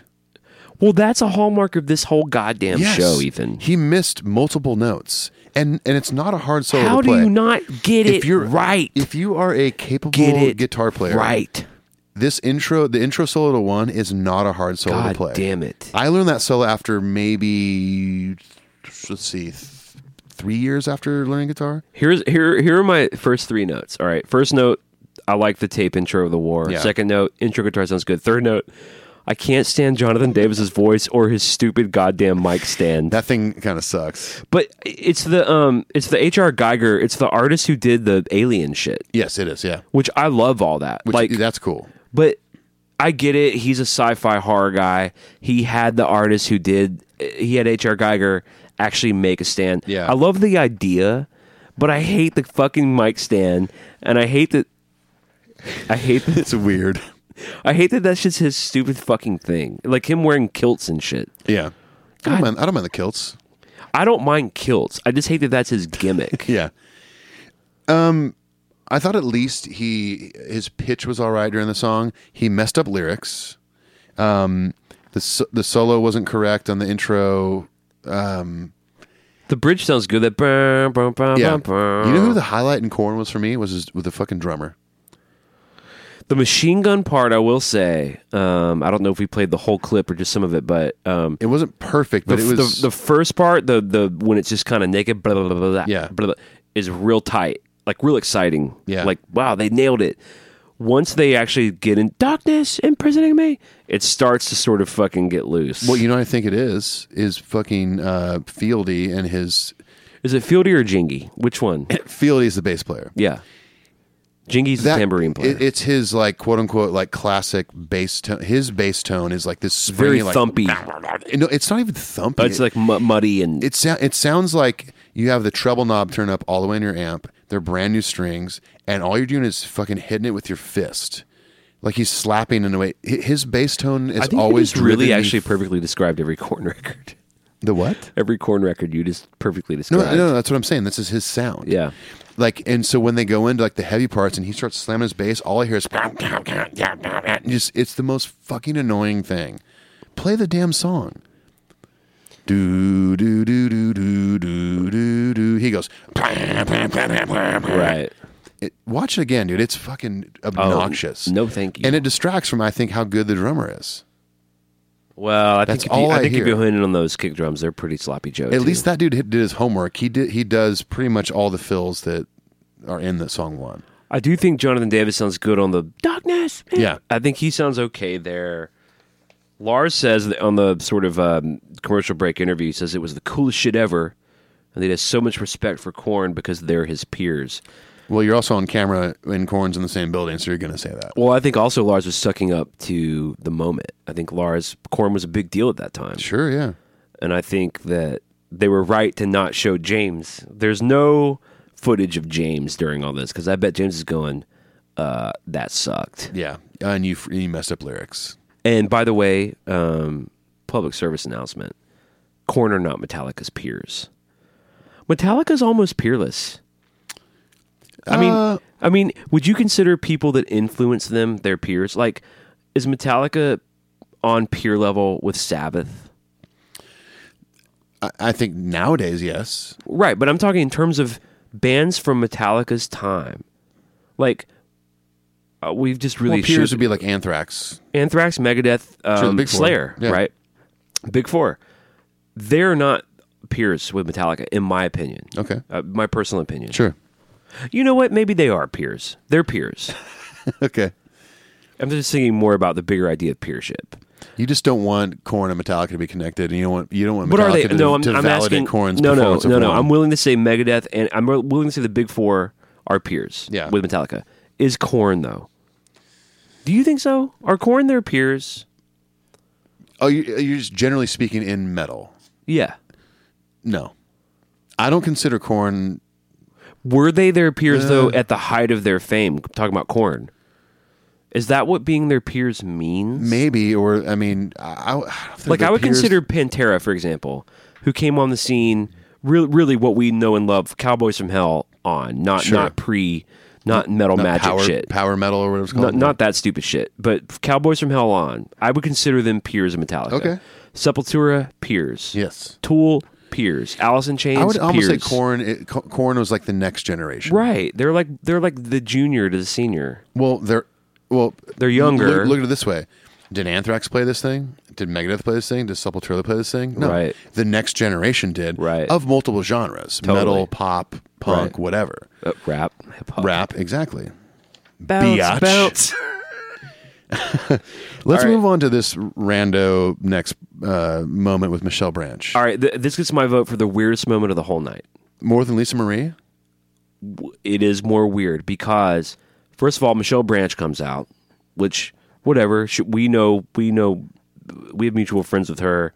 She's in town a lot. I almost auditioned for her. You almost got that gig. All right. So she's cool in the gang, right? In my book. She's fine. What's weird is she was huge in 03. What's weird is she comes out not to sing a song or talk about how Metallica has tacitly influenced her. She comes out to introduce troops. Right. Who then come out and say kind of weird stuff like... Can you hear that? I'm sorry, I'm urinating. I'm peeing. I'm urinating into Ethan's new drink. But this dude comes out and he's like, music keeps us connected to what's going on at home. There's nothing like, and he even says something like, there's nothing like some good American rock and roll. And I'm watching this going, what the fuck is going on? It was just I almost wish that maybe, and no disrespect to these guys and these Marines and what they've done for our country and utmost respect for them. Of course. But it seems real contrived, right? Maybe in the planning of this show, maybe talk to some Marines that had just come home from overseas and find the dudes that are Metallica fans. But it didn't seem like that, though. No, that's what I'm saying. It didn't seem like that. So why not find those guys and have guys come out and be like, and share their story of being gone and missing their families. And it's really hard to stay sane while you're over there. And music helps you through all this stuff, especially Metallica. I listened to Enter Sandman or Sabbath True or Blackened, and it got totally me through agree. this. Why not do that? Like someone came back and was like, you know what? It got really fucked up out there. It got really dark. The music of Metallica pulled me through. Right, yeah. But instead it's like, you know what keeps us going out there? American rock and roll. And the whole crowd starts chanting USA. And then he goes, and for me, it's Metallica, with songs like Fade to Black. It just seems so like he was reading the teleprompter. jingoistic and like scripted. Fade to Black. And it doesn't even make sense. Yeah. It doesn't even make any sense. I mean, I don't know if I'd call Metallica good old American rock and roll. I would not call them that. I wouldn't call them that. No, I wouldn't. You know what I'd call that? Like Creedence Clearwater Revival or something. Who are fucking great, but but they're not Metallica. And Metallica's not good old fashioned rock and roll. Well, so in my various touring, I've done what's called a USO tour, which is through the Navy. Sure, yeah. Where and I did it through country bands, where I've been to Africa, Bahrain, Isa, military bases where we play for the troops. Yeah, that's great. And a lot of it is hanging out with them. Like we live with them on their bases. And shit. yeah. I've never done one, but I've heard plenty of stories. They're really like sort of like spiritually rewarding. Very eye-opening. Cool experiences, very eye-opening. So I've actually talked with a lot of military people about, we're there to entertain them and play music, and It's very humbling and cool, and talk about the power of music. Watching this sort of parade did not feel like anything I've experienced. Yeah. It felt very much like, let's build in some sort of troops.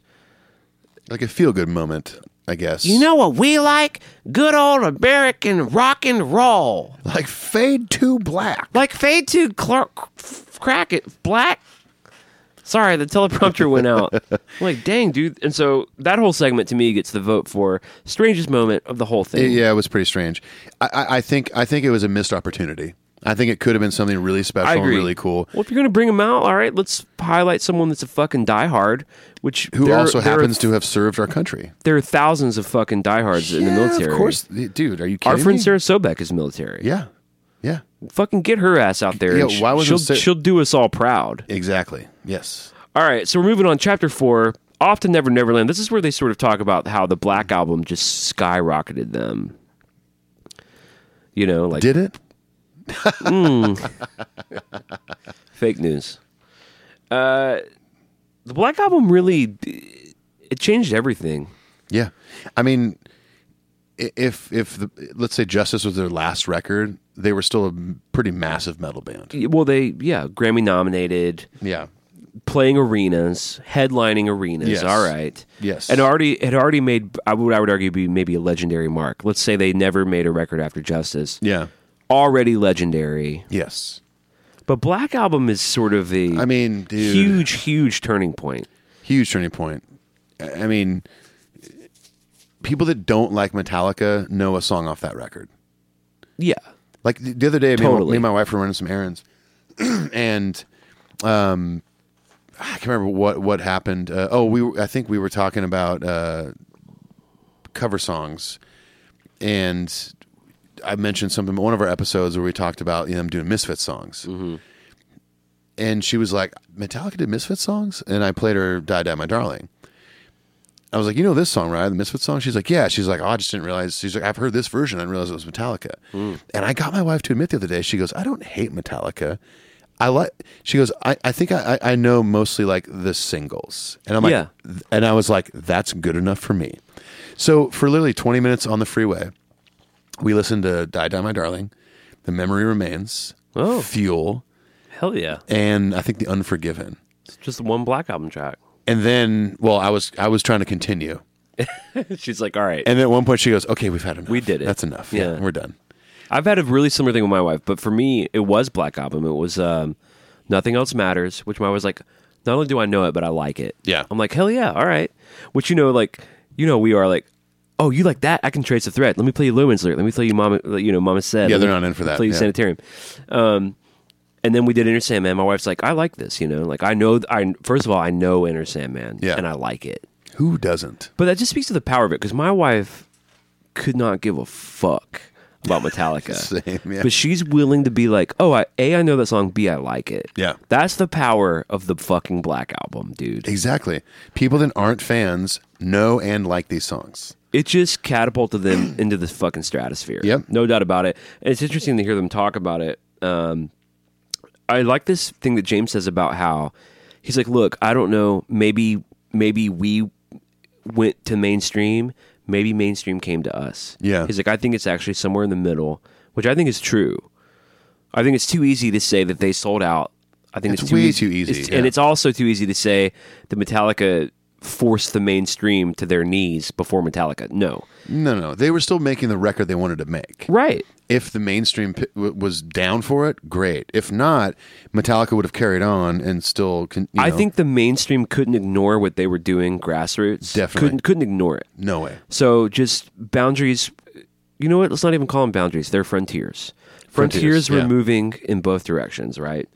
They talk about how Nothing Else Matters. Oh, I did like this. James talks about how Nothing Else Matters is a road song. Yeah. That he wrote on a 4-track, like a Tascam 4-track in hotel rooms about being in a relationship on the road, which is real difficult. I'll bet we're going to hear those 4-track demos on the anniversary box set of Black Album. Oh my God, I haven't even thought about that. For sure, right? They That would have be to include amazing. that stuff. The original demo of Nothing Else Matters. I just feel like it would have already have surfaced if it existed. I don't know. I mean, because the demos of Black Album are out. The 5 tunes that they did, right, are out. But I mean, those kind of demos, like James's 4-track demos from a hotel room, you know, he probably kept to himself. And then once that record blew up, it was like, all right, let's hang on to this stuff for a later day. Who knows? I'm keeping these are for me. Those are my demos. I record in hotel rooms. All right, my favorite moment, one of my favorite moments of the whole thing, Jim Brewer.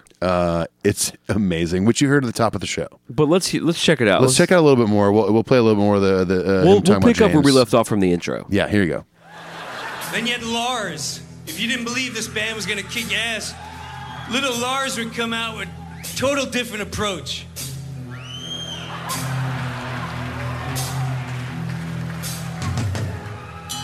What's up there, dudes?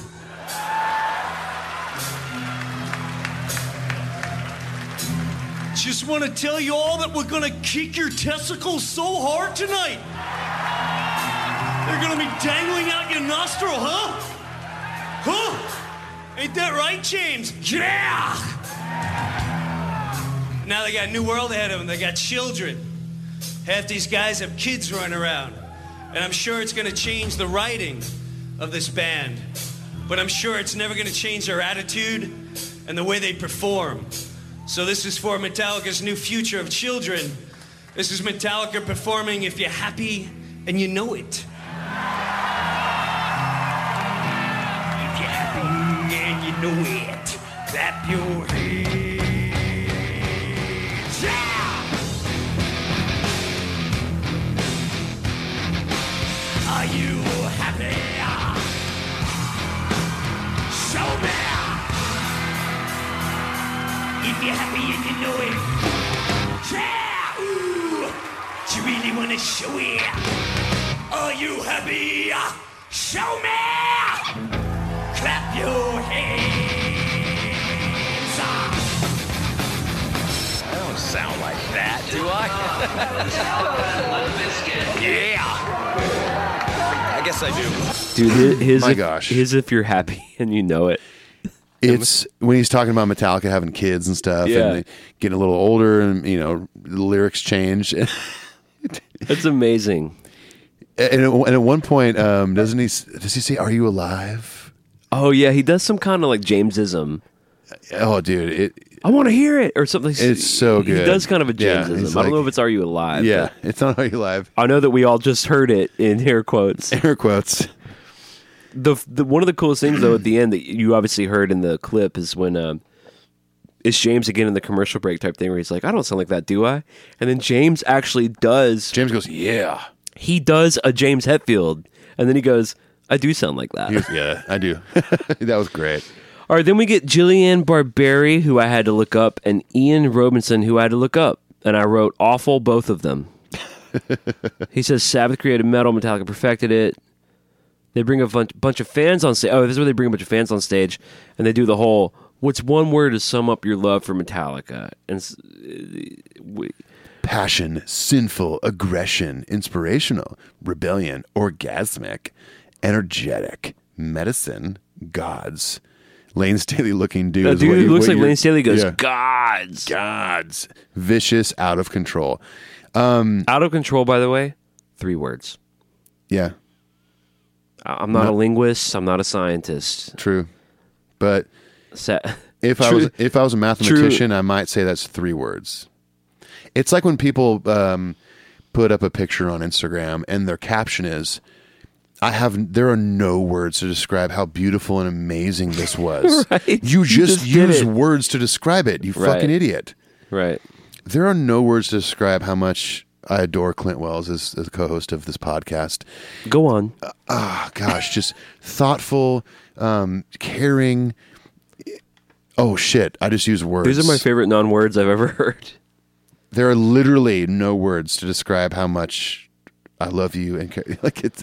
It's a cool idea, but a little awkward for them all to name it. I mean, what they kind of named all the words you would name. Do you have a word? What if I put you on the spot and said what one word? Being honest here, truthful. What's one word you would say? One word to describe Metallica? I don't know, or what they mean to you, or something. I don't know. This is kind of tough. I wouldn't say sinful. I definitely would not say sinful or aggression. Maybe orgasmic. I wouldn't even say that. I've never come listening to Metallica. The one that I resonate with that was already said is Medicine. Medicine, that's huge. Although that's not even the whole story. I mean, it's not all that. Right. It's not all like, oh, help me, I'm sad. It's like a lot of it's joy and passion and fun. Would you count life-changing as one word if there was a hyphen in there? Yeah. I would. Okay. That's what you're going with. I'm trying to think of a one word that would be the same as life-changing. Effectual. Yeah, or efficacious. Sure. I would go with power. Power, that's a good one. Or powerful. Yeah, powerful. Because that can stretch into all these, right? Like, power could be anger, joy, inspiration, passion, inspiration, medicine, godlike, out of control. Hey, if you put hyphens between all those, it's one word. There you go. It was an interesting idea. I thought it was cool. Yeah. All right. Then we get, Limp Bizkit does Sanitarium. Let's play the clip and then talk about it. All right.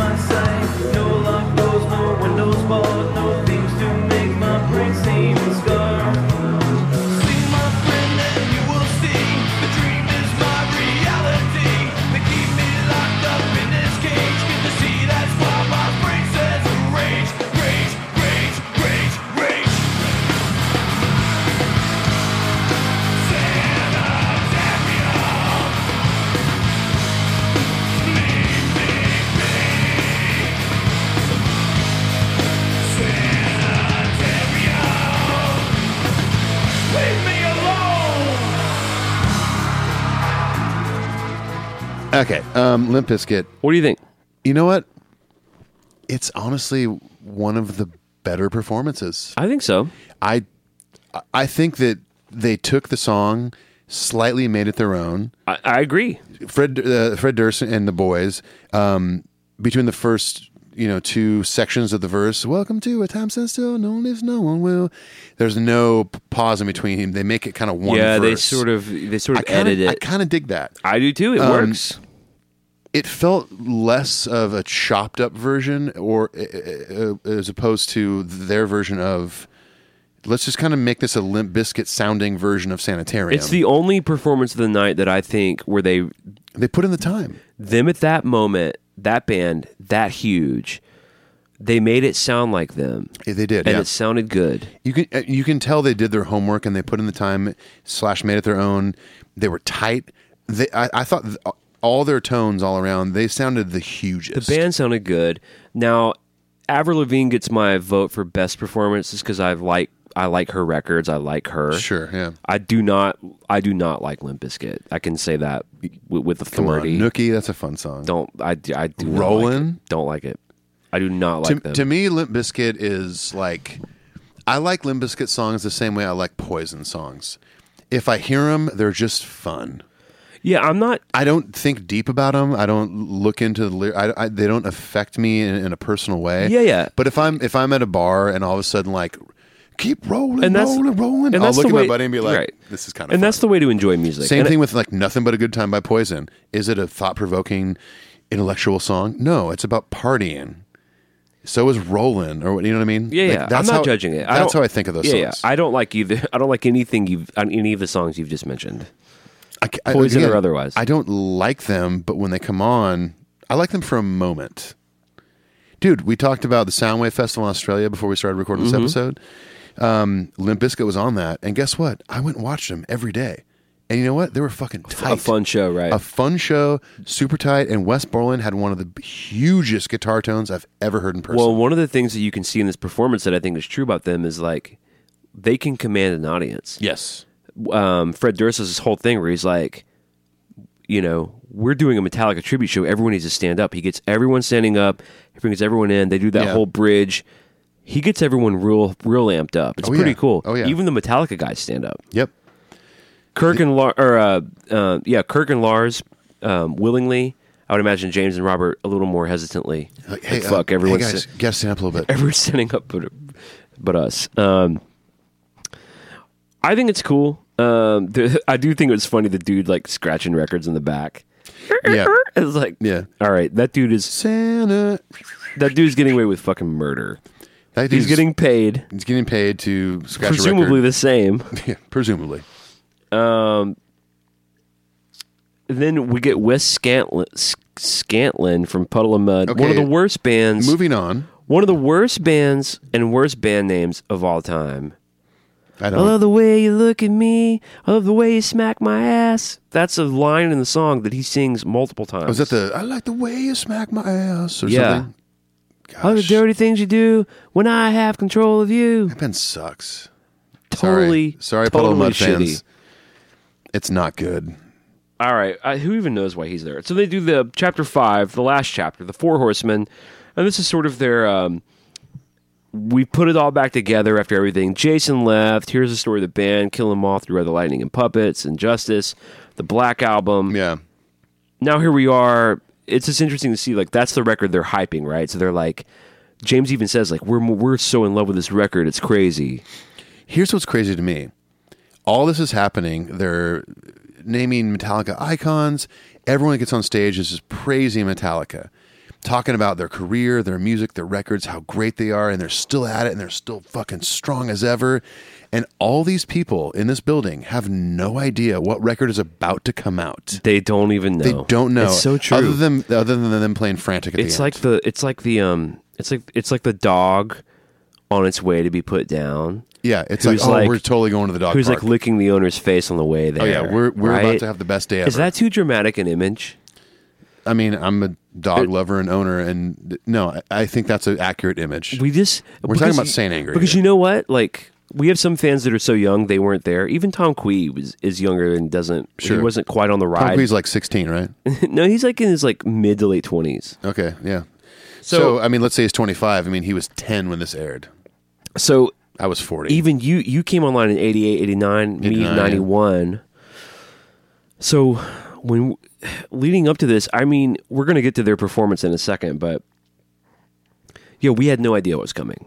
Nobody did. For me, Black Album, 10 out of 10. Load, 10 out of fucking 10. Reload, for me, 10 out of 10. Garage Inc., 10 out of 10. S&M, 15 out of 10. I Disappear, no problem. Everything's great. So for me, we're coming on 10 years. For me, for them, crushing. 10 of 10. 10 years of 10s. Tens of 10s. And 10 times. 115. 10 times 10 is 1000.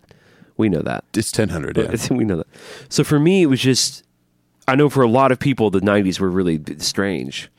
But for me, that was just 100% Metallica. Yeah, totally. And we did not know. It was like a lamb to the fucking slaughter. Yeah. And especially watching, even today when I was like, or this evening before you came over, I was kind of watching some highlights of the show. The whole time when people were talking about, Metallica's legacy and how great they are and how, and there's no signs of stopping and blah, blah, blah. I kept thinking, oh my God, like in a few short months, Saint Anger's going to come out and you all going to be real fucking bummed. Well, let's just go ahead and talk about it. So Sean Penn then comes out and introduces the band. They do a medley. They do Hit the Lights. Enter Sandman. Sandman. What Blackened Creep. They do Creeping Death Bridge into the third verse. And James kind of goes out in the crowd, which is cool. Well, he goes out there as they're doing the die. Yeah. And then all of a sudden, like they do currently, or at least at stadium shows, all of a sudden there's a mic out there and he's in the crowd singing. How did this mic get here? What an amazing coincidence. Wait a second. There's a mic here? Wait, hey, guys. Hey, Lars, Kirk, Robert. I'm just going to finish the song out here. Yeah. Is that cool with you guys? Band meeting. Battery is pretty slop town. Well, Lars is okay for a lot of it, but it's like It's like the he's just way too fast, and he's skipping ahead to the fucking next up. part. He's fucking up the fucking backbeat. There's one point where I was watching it where I could have been reading it wrong, but at one point James is playing is right before they hit the chorus, and he looks back. A battery. So, Yeah, I did think I saw the same thing, and I thought, when he goes out in the crowd like that, I know they're on in-ears, but when you get further from a band, you lose the air pushing on stage. Sure, yeah. And I thought that might have been him. But you're right. That's him hearing that Lars is fucking up. That was his way of being like, "You're fucking." No, up. this was straight. I mean, like, Hit the Light sounded great. Enter Sandman sounded great. It does get weird around Blackened. Yeah, Blackened's, which by the way, one of the hardest songs to play, drums and guitar. But Blackened gets weird. Creep's fine, but then Battery, another fucking thrash barn burner, gets Sloppy Joe. In the kick drum department. I do love that. Other than them closing the show with Frantic. I love that when they come out and play a medley, it's all the early stuff, other than Sandman. It's up through 91, but it's still 82 to 91. Something from every the first five. Well, it's Hit the Lights, Creeping Death, Battery. Yep. There's nothing from Justice. Yeah, Blackened. Oh, of course. Oh, yeah. Good God. Blackened wasn't on Justice. Well, I was on the S&M 7. No, you're right. Okay, you're right. So and then Sandman. So they did everything. Yeah. No load, reload. No load, reload. Yeah. Thank God Avril did Fuel. Fucking holding it down. Holding it down, man. I imagine all these artists probably had a list of songs to choose from. So there's no repeats. Hey, Metallica's playing this. You can't play. Hey, sorry, Avril. You can't do Blackened. I would have thought that. This is going to get a little deep for this, but you and I were talking about. So the one they did after Metallica, which was the last one that they did, was The Cure. Yeah. A lot of the songs they did on that one are super duper deep cuts. Right. So when I was looking at that today, I actually looked at it today like you, and I thought, I wonder if these artists, because I'm a big Cure fan. And if I was somehow tapped to do that, kind of like I did on our Metallica covers EP, right. I would have chosen deep cuts. But so I wonder, but for a band like Metallica, it's like maybe they did say like, all right, you're not going to do. We need you to do hits, but I mean, it's such a weird. Like, what if Avril Lavigne had done like Thorn Within or something? That's not going to work. Yeah, probably not. But I mean, Metallica's the kind of band that like the word hit song. Yeah, they have hit songs. But there's also like the song Master of Puppets wasn't quote unquote a hit. But it's like in Metallica world, it's a fucking hit. It's one of their barn burners. Of course. So is Battery, so is Blackened, So is Sanitarium, all the ones they all did. I think for all these artists doing all these songs, like even if they had a list of like what if Korn did Dyer's Eve instead of One? That's not going to work. I mean it'd be bitching. Or would it? Well, they could. There's no way. I mean, Lars can't even play it live. There's no way they could do it. Right. Well, I mean, they did it in where was that? Greece, I think. Who? A couple years ago, Metallica. Well, yeah, but Lars didn't play that double kick pat. No, not like the record. No, he wasn't. Which, by the way, I don't blame him. I'm not faulting him. I'm just saying. But you know what's interesting about that is when Metallica doesn't do it right, I have nothing but forgiveness. They created it, no problem. They created it. But if you're gonna fucking cover it, you better fucking nail it, dude. If you want to get, don't you feel that way? Oh yeah. Like if you're gonna cover it, you fucking nail it. Absolutely. And guess what? All these artists, absolutely. Hit that thing, dude. Yeah. Okay, so I have this thing. No, don't even explain it. Okay. Yo, Adrian, it's me, Rocky. This is not an edit. No, this is not real an insert. Time. Hi, my name is Rocky Balboa, the Italian Stallion. So I have this thing that my buddy John Schneck, who was in Reliant K with me, my old band, it's called Rocky in Your Pocket. I think you got it at Spencer Gifts. Looks like a Spencer Gifts. It's totally a Spencer's Gifts thing. So I have it's a keychain thing, and this is way too big for my keychain. It's like a fucking kidney. There's 6 buttons on it with little quotes from Rocky movies, and I've never changed the batteries, and it's been, I would say, at least 6, maybe 7 years since I've had this thing. Want to hear some more? Oh, I speak for all of our listeners when I say yes. Nobody owes nobody nothing. You owe yourself. Amen, Rocky. He's so right. He is. I'm not as dumb as you think I am. Debatable. I don't know. In Rocky 2, when he tries to do some commercials, you see it there. You think this smells like a man? During a cologne commercial. That wasn't the Rocky kidney, by the way. No, that was Ethan in your pocket. When do I fight again? I wish they would. That's not a great one for this thing. Well, there's no one from Rocky 5, which I would love to sue me for what. Well, this is all. I'm pretty sure this is all Rocky 1, maybe. Because I love in Rocky. All I want to do is go to distance. That's Rocky 1. I'm not as dumb as you think I Yeah, am. Rocky 1. My name. This is all Rocky 1. A lot of good Rockies that they're leaving out. Well, maybe there's a Rocky in your pocket 2, 3, 4, 5. They have to find a way to monetize anything.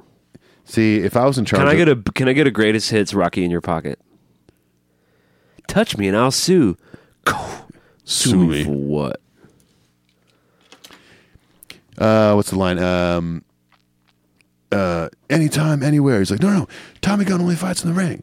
And then Rocky goes, my ring's outside. Hell yeah. That's such a good line. He's so great at, because he has 2 great lines in First Blood, which is for you kids out there. That's Rambo. Now I'm talking about the first Rambo. When he goes, not First Blood Part 2. Just Rambo. It's called First Blood. It's great. Yeah. And the first great line is when he goes, you want a war? I'll give you a war you'll never forget. Mm-hmm. Or he goes, I'll give you a war you won't believe. It's great. Because local law enforcement, he's a Vietnam vet trying to make his way. Local law enforcement, they're shitting on Vietnam vets. They try to run him out of town. He's like, fuck it. They force him into the woods, and he's like, fuck it, I'll kill all of you. Yeah. So when he's like, you want a war, give you a war you never believe. And the other one is when he's killed a few of them because they're trying to kill him. Sure. They're like, turn yourself in, John. He's John Rambo. Yeah. You can end this now. And he yells, you drew first blood. Oh, so good. Because he's basically saying, I didn't want this. You brought this. You started it. You brought this war to me, and I'm going to fucking finish it. Right. You drew first blood. Much like MTV ICON, all these bands brought these shitty cover versions to Metallica. And then they killed them all. And released Rode Saint the Anger. Lightning at San Quentin.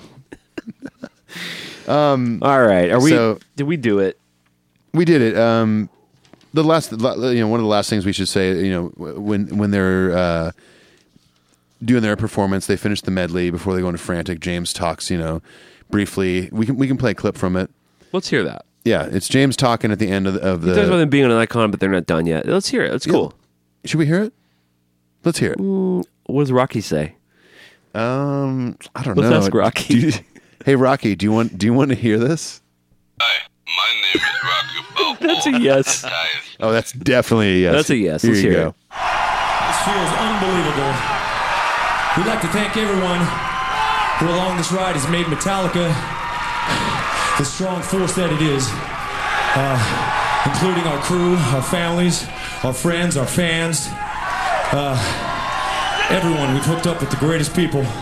We want to pay homage to the people who are here playing Metallica songs tonight, showing their respect for us. We take that right to our hearts. Thank you very much.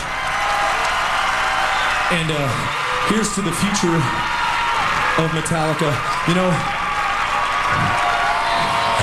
We're an icon, but we sure ain't done yet. Man, I love James Hetfield. What can I say? I love him. I mean, he will always be my favorite member of Metallica. Always. When he came back on Instagram, I was just like, oh, Papa Head is back. I was so... You know what? Like today, he posted a photo of like all the metal he wears, like his pocket. Oh, I love it. Like his knife, watch and rings. his Catholic necklace Love thing. it. Love it. The Celtic cross ring. I kind of have a feeling his kids talked him into getting back on Instagram. Like, Dad, Maybe you never so. post any photos. Maybe so, which is cool. Being a dad, Totally I cool. think that's cool. Yeah.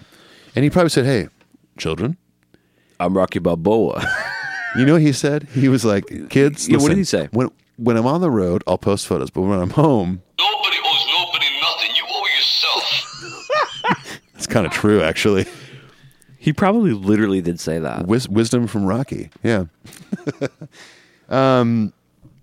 What a time capsule it is to see this whole thing. It really is. The last thing you see while the credits are rolling is them Frantic. debuting Frantic, and it actually sounds kind of badass. Can I venture to say why? Because you only see 30 seconds of it. Well, there's that. It does sound good though. You have the real snare. You have good guitars. You good never raw really bass. you don't hear any singing. Like I think, and I remember the one I watched, the video I watched to recap it today. If I could have my wasted days Oh back. yeah. Oh okay. It sounds great. The one I saw. Oh yeah. Vocally, from Hit the Lights to Frantic, he sounds good. Yeah.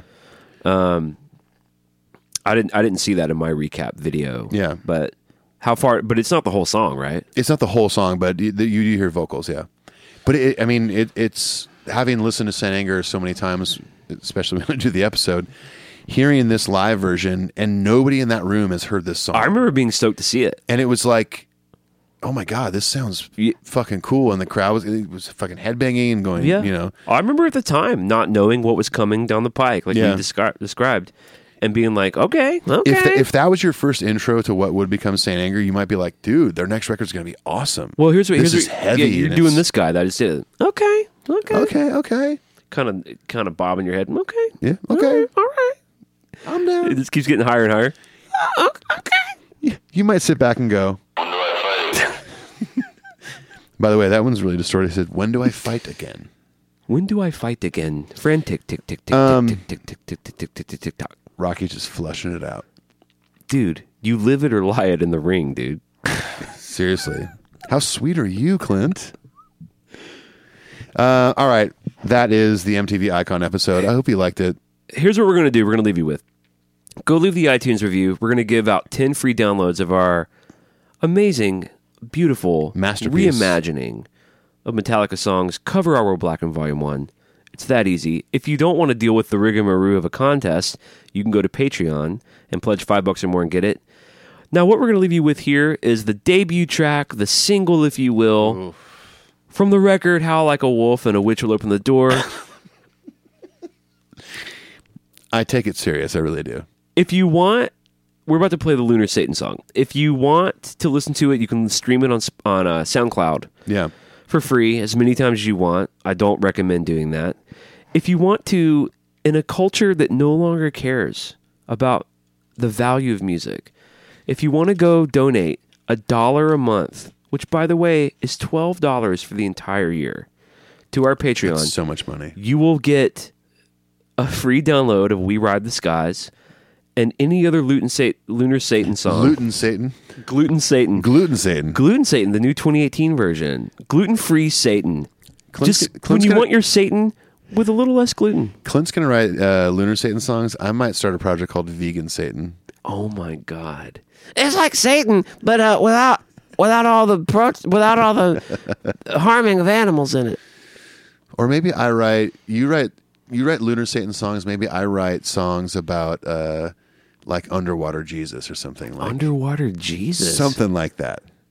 With the Christ gills, maybe the Christ gills. All right. So what Clint said: go to Patreon. If you donate $1, you get to download the Lunar Satan debut. You get not only the Lunar Satan song "Ride the Sky," "We Ride the Skies," we're about to play. You get any other Lunar Satan song. I want to call it Gluten Satan so bad that we're going to put out until summer. But for now, here's "We Ride the Skies." Go check it out. Thanks for listening. We love all of you. Always. And with that, we'll just go ahead and say peace. Adios. Let's get out of here.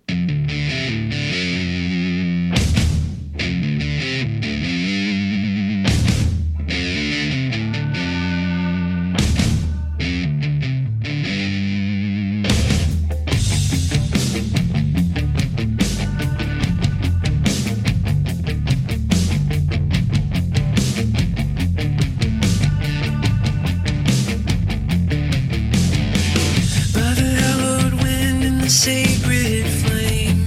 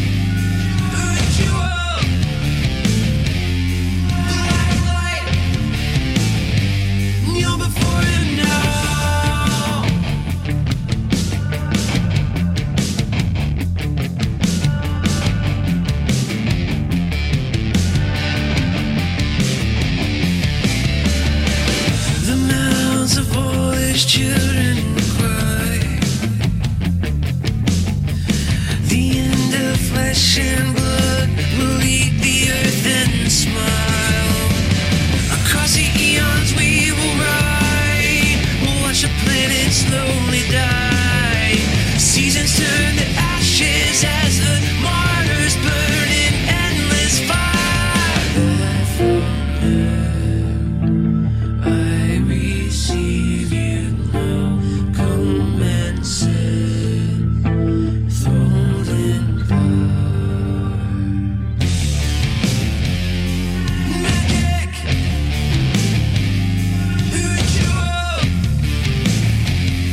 black light, kneel before him now.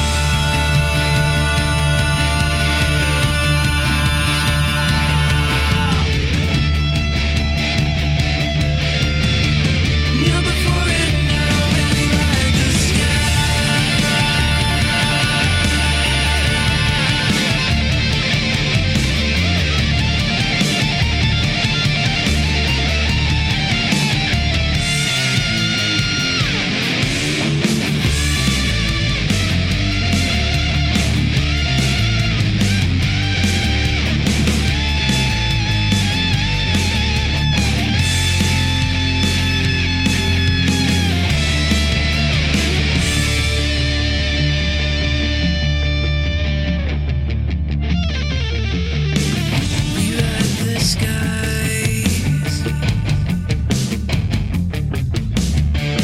We ride the sky.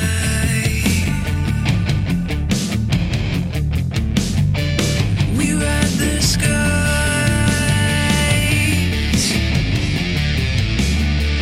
We ride the skies.